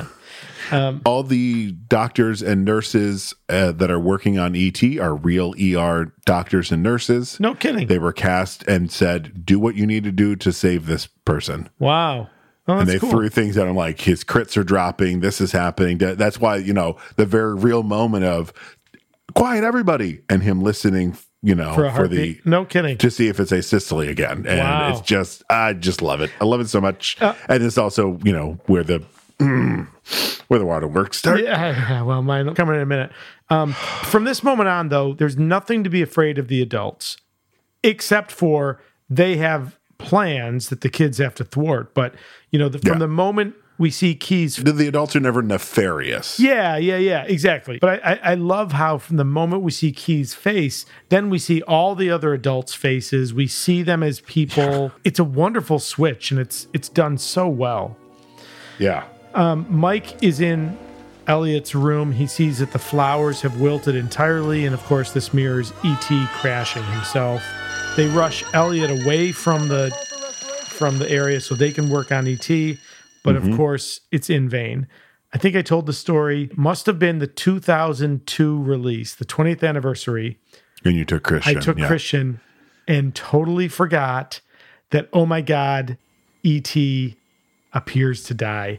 And Christian turns to me it was the exact same thing Joseph did in Avengers Infinity War when and Joseph turned to me like, what is happening? It was the exact same look. I was like, oh my God, I'm a horrible father now again. No. Yep. Drew's reaction to E.T. being shocked is something that I have trouble talking about right now. Yeah. Oh my gosh, you really? It's really just because it's real. Yeah. Especially now watching the special features today, adult Drew was talking about it, and she was like, I kind of knew at 6 that it was all pretend, but like, a part of me made E.T. real in my life. And then it cuts to footage of her, crying in the shock, and then cutting to like behind the scenes footage, uncontrollably crying. Steven Spielberg has his arms around her, and he's like, "It's okay." And he looks at the camera and goes, "Movies sometimes suck." That's heartbreaking. And you're just like, "Oh my God, they captured this real child's breakdown." Oh my God. It's just so beautiful and wonderfully done. It's just, God damn it, this movie is. Luckily, we don't stay in this spot for long. But we do. Well, relatively The speaking. death of E.T. is played on for easily, I didn't time it, but it feels like about 7 minutes. And that's 6 minutes and 30 seconds too long. Okay. In a kid's movie. Yeah. Jesus Christ. That's true. Obviously, I know he's going to be fine, but yesterday watching it, I was like, I don't remember it taking this long. Yeah. For his heart light to come back on. Keyes does the movie trope of closing the corpse of E.T.'s eyes, right? He does that bit. Which does not work. Well, maybe on his physiology, but on humans, if you die with your eyes open, guess what? Your eyes stay open. Yeah, what? That's why you put that's why you would put gold pieces on people's eyes. Well, they also thought they were buying their way. That's too. For Kara on the Ferryman. What podcast was it? Maybe it was Freakonomics talking about basically the business of death, the funeral business. A woman wrote some books on it. Really interesting guest. And it was the book club. It was Freakonomics book club. It was like the business of dying or something like that. It was really good. But she talks about like all the techniques they do to make our loved ones appear natural in a casket, which can include, stitches and stuff to do that. Yeah. I have only been to 2 open caskets. Really? Wow. Of family members. Okay. There have been other ones, but and the first one I went to was my grandfather, my father's father, and I still remember looking at him like, that's not my grandfather. Yeah. Like I knew, they do the best they can, and I'm definitely not shitting on the mortician. They're dealing with dead bodies I can't even imagine. Right. But it didn't work. Yeah. I want to be turned into a tree. Yeah. So don't me cremate too. me because that's like ash cremains are not like fertilizer or anything. I want the one where I can be useful return me to the circle of life. You and me both, brother. Yep. I want that little pod thing. Yeah. Let me be a great tree. I'll be a great tree. I get the best fruit. Yeah, that's right. 100%. Elliot gives this really beautiful speech. Look at what they've done to you. I'm so sorry.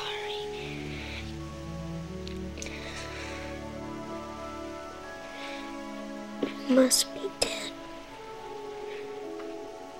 Because I don't know how to feel. I can't feel anything anymore. Have you gone someplace else now?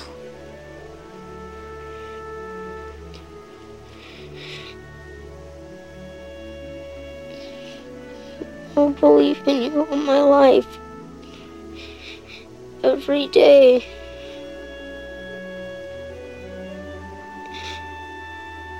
E.T. I love you. Goes to leave, and right before he leaves, the little heart light comes on, and he goes over, and E.T.'s opens it up. As he's walking away, and the flowers have started to bloom. Isn't that's that what his catches key? his eye. And he That's turns right, around, you're he runs back, and the heart light comes on. And the heart light's on, but when he unzips it, he goes, E.T. phone home. Home. And Elliot immediately switches to phone home. Phone. E.T. phone home. What a wonderful dynamic from the absolute grief we felt moments ago to the joy of watching Elliot try to keep him quiet. And then as the adults come back, he closes the lid and he throws himself into these histrionics, right? Like just ridiculously funny. It's clear Keys does not have a lot of experience with children because he sees the flowers are getting bigger again. And Keys, would you like the flowers? Right. So, of course, Elliot has to act quickly because Key takes Elliot out. The techs are preparing to transport the tank with E.T.'s body. Gertie comes into Mom as she's talking to Keys. Are they gone, Mama? You'll be detained, honestly, The boys. 8 days to 2 What weeks. boys? But I'm supposed to give you this note when they're gone. Mary's like, fucking kids really right now? That's exactly what it is. She's Gertie, like, give one me more the note. fucking thing, right? Give it to me now, Gertie. There's a dead alien in my living room. Oh, now I love this scene. So Mike and Elliot hijack the chase? van. Yeah.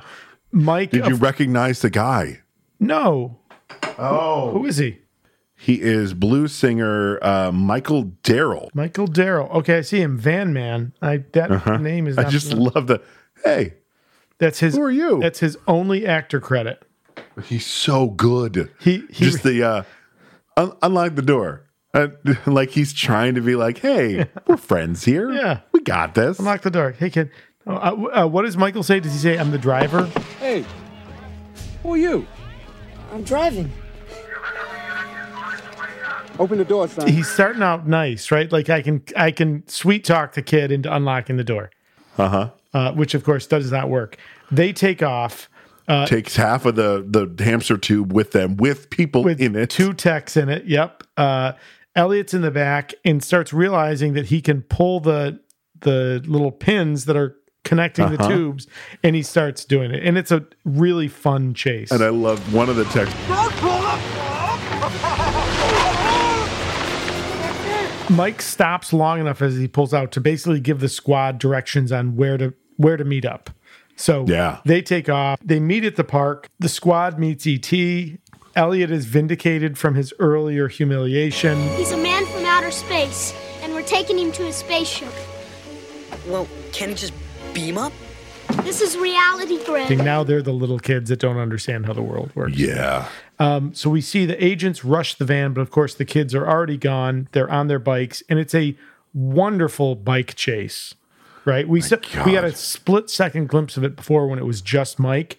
Now it's the whole crew and increasing numbers of police cars and these, unmarked government vehicles, and it's just so much fun.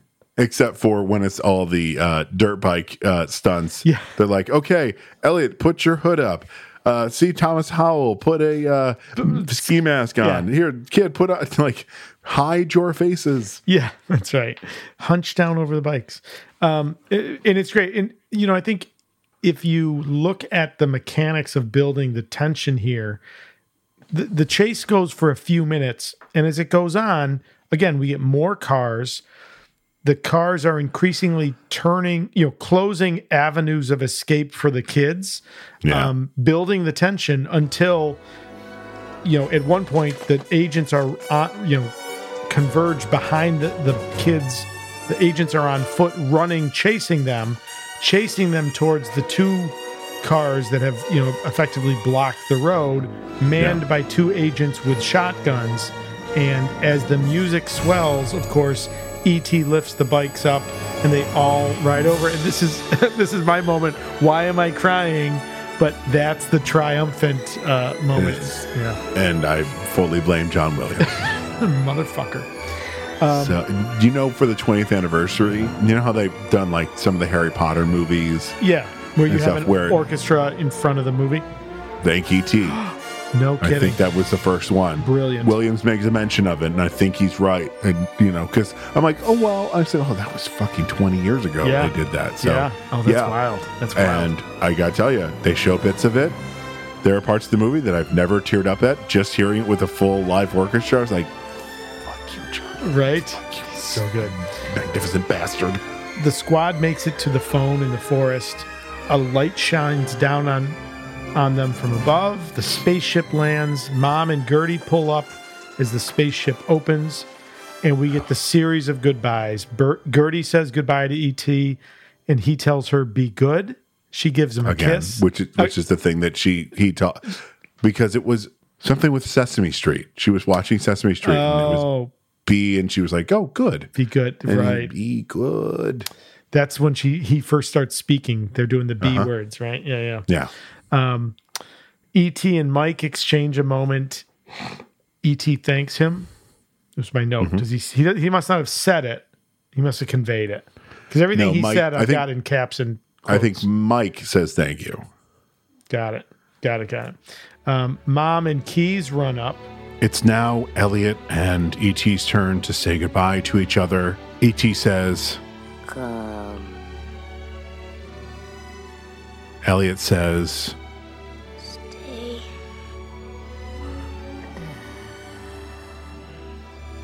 E.T.'s heart glows. He takes his finger to his mouth, says, Ouch.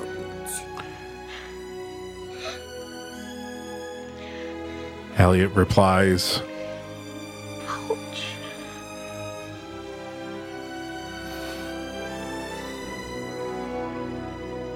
They hug.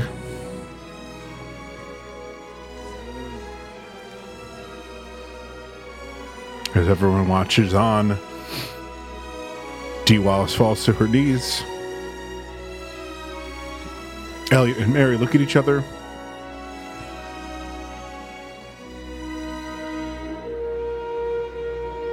Everyone is sad.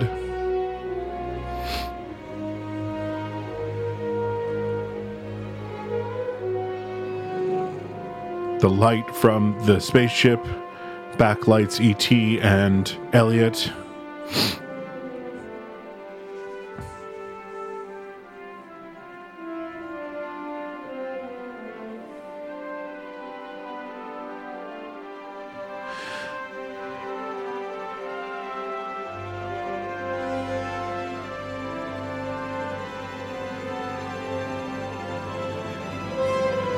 E.T.'s finger lights up. E.T. says, I'll be right here. Swell of music.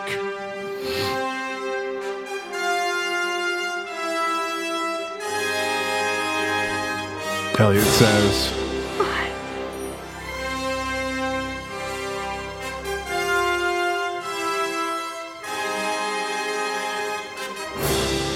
E.T. takes the flowers with him.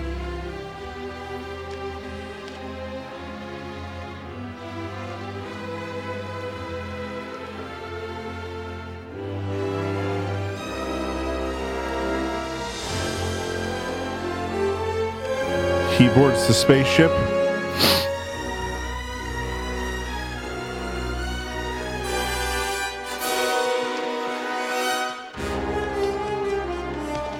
Harv tries to board the spaceship, decides not to.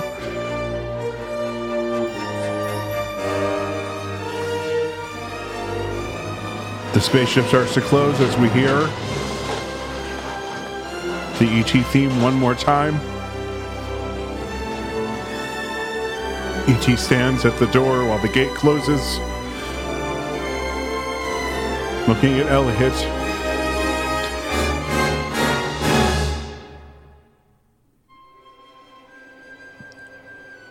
The grate starts to close on E.T.'s heart light. I love that.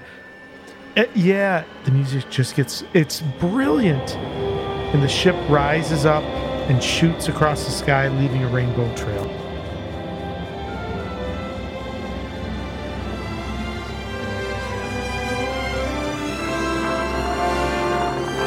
Giant timpani at the end.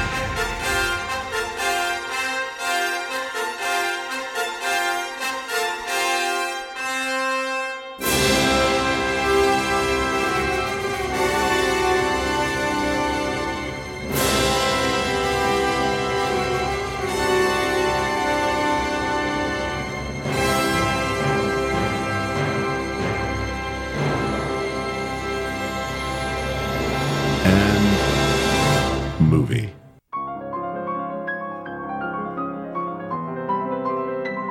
God damn. Oh, man, that was a movie. That was a fucking... Casey, I'm telling you, you set a high bar for this season with starting out with E.T. Oh, all right. So, Casey, we got some questions that we got to answer. We sure do. Todd. Yes, Casey. Who is your favorite character? Listen, I'm going to accept anything you say because there's nothing weak in this moment. But I think, man, Henry Thomas, Elliot, is fucking crushing it. No, I will accept no other answer. It is Henry Thomas. Right. It's his movie. Well, here's initially this movie was called A Boy's Life, and then they changed it. Was it really? Oh, wow. Yeah. Casey, what is the best scene? It's Elliot and E.T.'s first night together. The initial. When he lures them, yeah. Ooh. It's Spielberg magic. It's so good. Listen, I'll accept that. I'll accept anything. I like the next day when he's, all the little cameos of stuff. Oh, look, listen, unlike when we hate a movie, I could say the best scene is when it says E.T. the Extra-Terrestrial at the beginning, and then when the spaceship leaves at the end, if I really wanted to. Sure. Something, I almost said perversely. It's not perversely. There's something about the moment when we know the adults aren't grown-ups, but they have this view of what they think they have to do, right? Uh-huh. And the moment that the kids, fly up over the roadblock is it's this like validation of like the beauty and the power of innocence but I'll accept anything. It's just a phenomenal movie. Did you ever go to Universal when they had the E.T. ride? No, I did not. I missed it. Todd, was it cool? It's gold. Oh, I'll bet. It's so good. You're riding in bikes. Sure. And you have to save E.T. again. He's come back to the planet. Yeah. And you're going through the forest and all these cars come at you at the beginning. And then you hit one thing where a car is coming at you. And you go up. flying through Wow. the air. And at the end, you get him back to his home planet and he's going to send you home. And he says goodbye to you personally. What? He will go. Who's chopping onions in here? That's ridiculous. Goodbye, Todd. And you're just What? like, oh, yeah. He says your name. He says your name? Personally. At the beginning of the ride, they ask you for your name.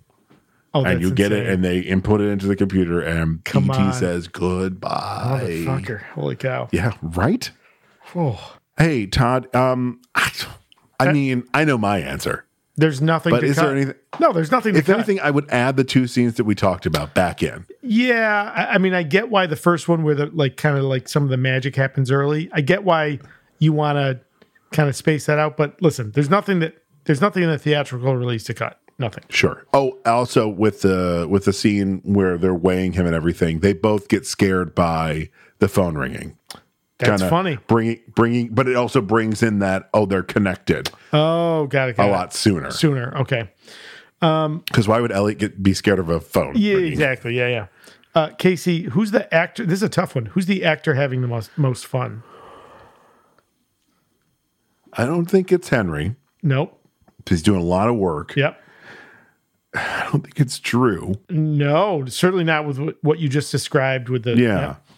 I don't think it's Steve Wallace. Right. I don't think it's Peter Coyote. I think it's Mike McNaughton. Yeah, Michael. What's the actor's name? The actor's name is Robert McNaughton.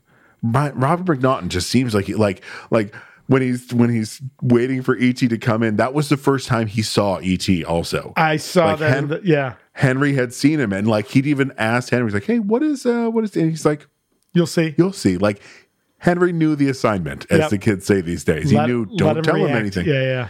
But I just love when he's waiting for his mom's gonna kill you. He just seems like he's having the best time being the older brother. I think you're exactly right. I think it's Mike. Wow. Because he doesn't have any of the really heavy scenes like Henry does. Yeah. He still has emotion to show, but he's he's not carrying doing the weight that Henry is. Yeah. Good Lord. So once again, this movie was a 7.8 out of 10 on the IMDb score. I mean, it's 100% for me. This movie is it's 100%. Yeah, this is a perfect movie. This is a perfect movie. This is what will make you feel better. Cinema Score is a market research firm based in Las Vegas. It surveys film audiences to rate their viewing experiences with letter grades, reports the results, and forecasts box office receipts based on the data. It was founded in 1979. Okay. Now, there is a list of, it looks like probably, my guess is, looks like probably It's got to be 50 or 60 A+ movies. There's only a handful of directors who have more than one A+ movie. As of 2019, only 2 directors have made the list 3 times, Rob Reiner and Alex Kendrick.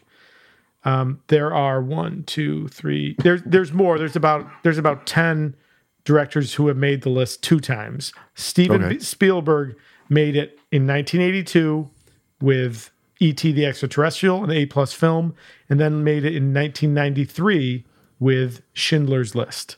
So talk about different bookends. So, but when you said 93, I'm like, oh, Jurassic Park. Okay. Yeah. No.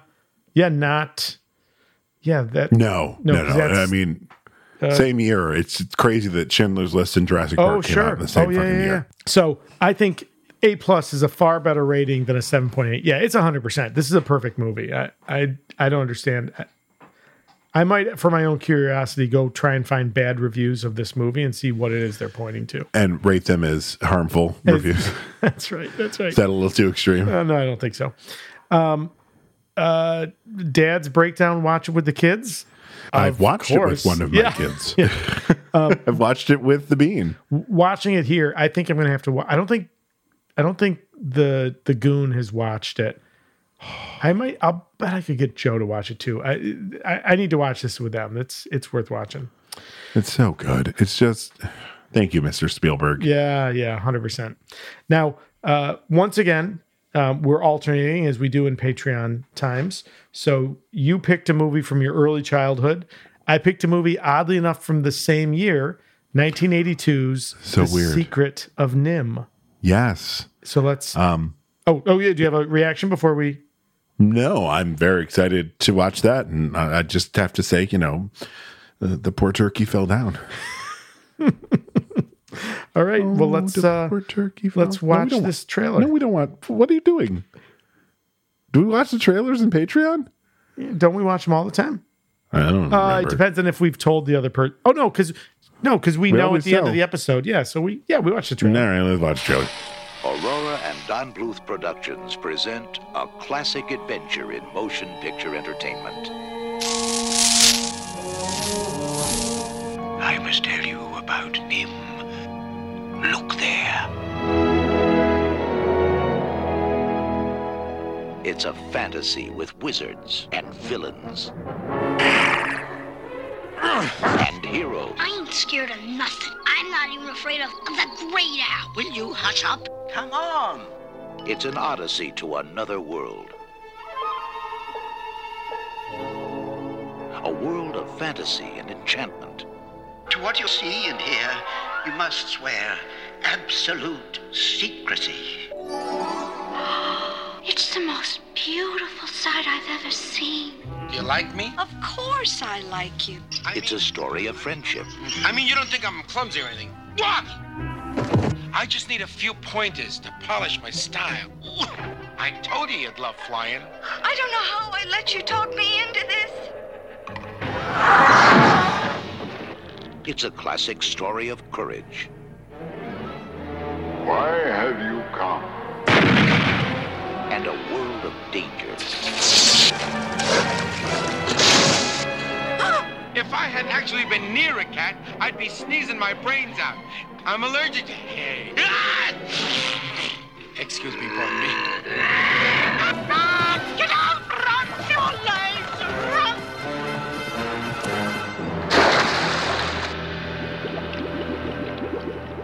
Where courage is rewarded. Oh, thank you. A motion picture for everyone to share. Oh, the poor turkey fell down. I'm not a turkey. Big no, buzzard, stop. where's our mother? Get down with her. You better tell her. Discover the secret of NIMH and rediscover the child in us all. All right. Good old Don Bluth animation.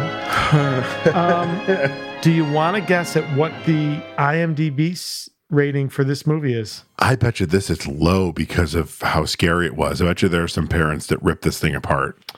7.6. That's ridiculous. It's low. It's too low. Look, it's not 100% like this movie, Sure. but this is way higher than that. Yeah, 100%. Yeah. 100% agree with you. I'm not saying it's 100%. No, yeah, I got you. You did that the last time this happened. Yeah, I got you. Oh, man. Boy, I'm really excited. I think we're off to a really good start with the season of Patreon. Yeah, let's keep it that way, Todd. I'm sure we're both going to be very happy with the results. Listen, I'll be honest. I'm also not set in stone. I've got some thoughts, but I could change it up. It's entirely possible. I want you to leave all the silence in. Yeah, got it. Proving that I just staring you down through Zoom. That's great. All right, my friend. So listen, people know where to find us. They know how to get a hold of us. If you're on Patreon, you don't need to know. Yeah. But thank you for your patronage. If you are a Patreon subscriber, you obviously like what we do. If you could try that again without dying. Sure. You're a Patreon subscriber. You obviously like what we do. If you could go over to Apple Podcast and rate and review us with 5 stars and some nice, kind words for us, we would really appreciate that. That moves us up in the algorithm to be seen on more platforms, helps us and helps Night Shift Radio along the way to becoming, the next ginormous, awesome thing. 100%. So, Casey, that was a movie. That was a masterpiece. That's what that was. It sure was. Music for our episodes comes to us from 2 places. Our theme song is Take a Chance by Kevin MacLeod. You can find his music at incompetech.com. Our beer music is Feather Duster by Shane Ivers. Find his music at silvermansound.com. So that'll do it for the Superpod HeroCast for this week. No. So that'll do it for the Superpod HeroCast for this episode of Patreon. For Casey Ryan. What the fuck? We haven't recorded in a while. We did so... No, we're at the end. We did so well the whole episode. Yeah. So that'll do it for the Superpod HeroCast for this episode of Patreon. For Todd Panic, I'm Casey Ryan. And for Casey Ryan, I'm Todd Panic. Be heroic. All right, man. Ouch. All right. Go get some rest. I hope you feel better. Oh, thanks. I have to go get my beer. It's in the freezer. Okay. Hang on a second. All right. No worries. Yeah. Da, da, da, da, da.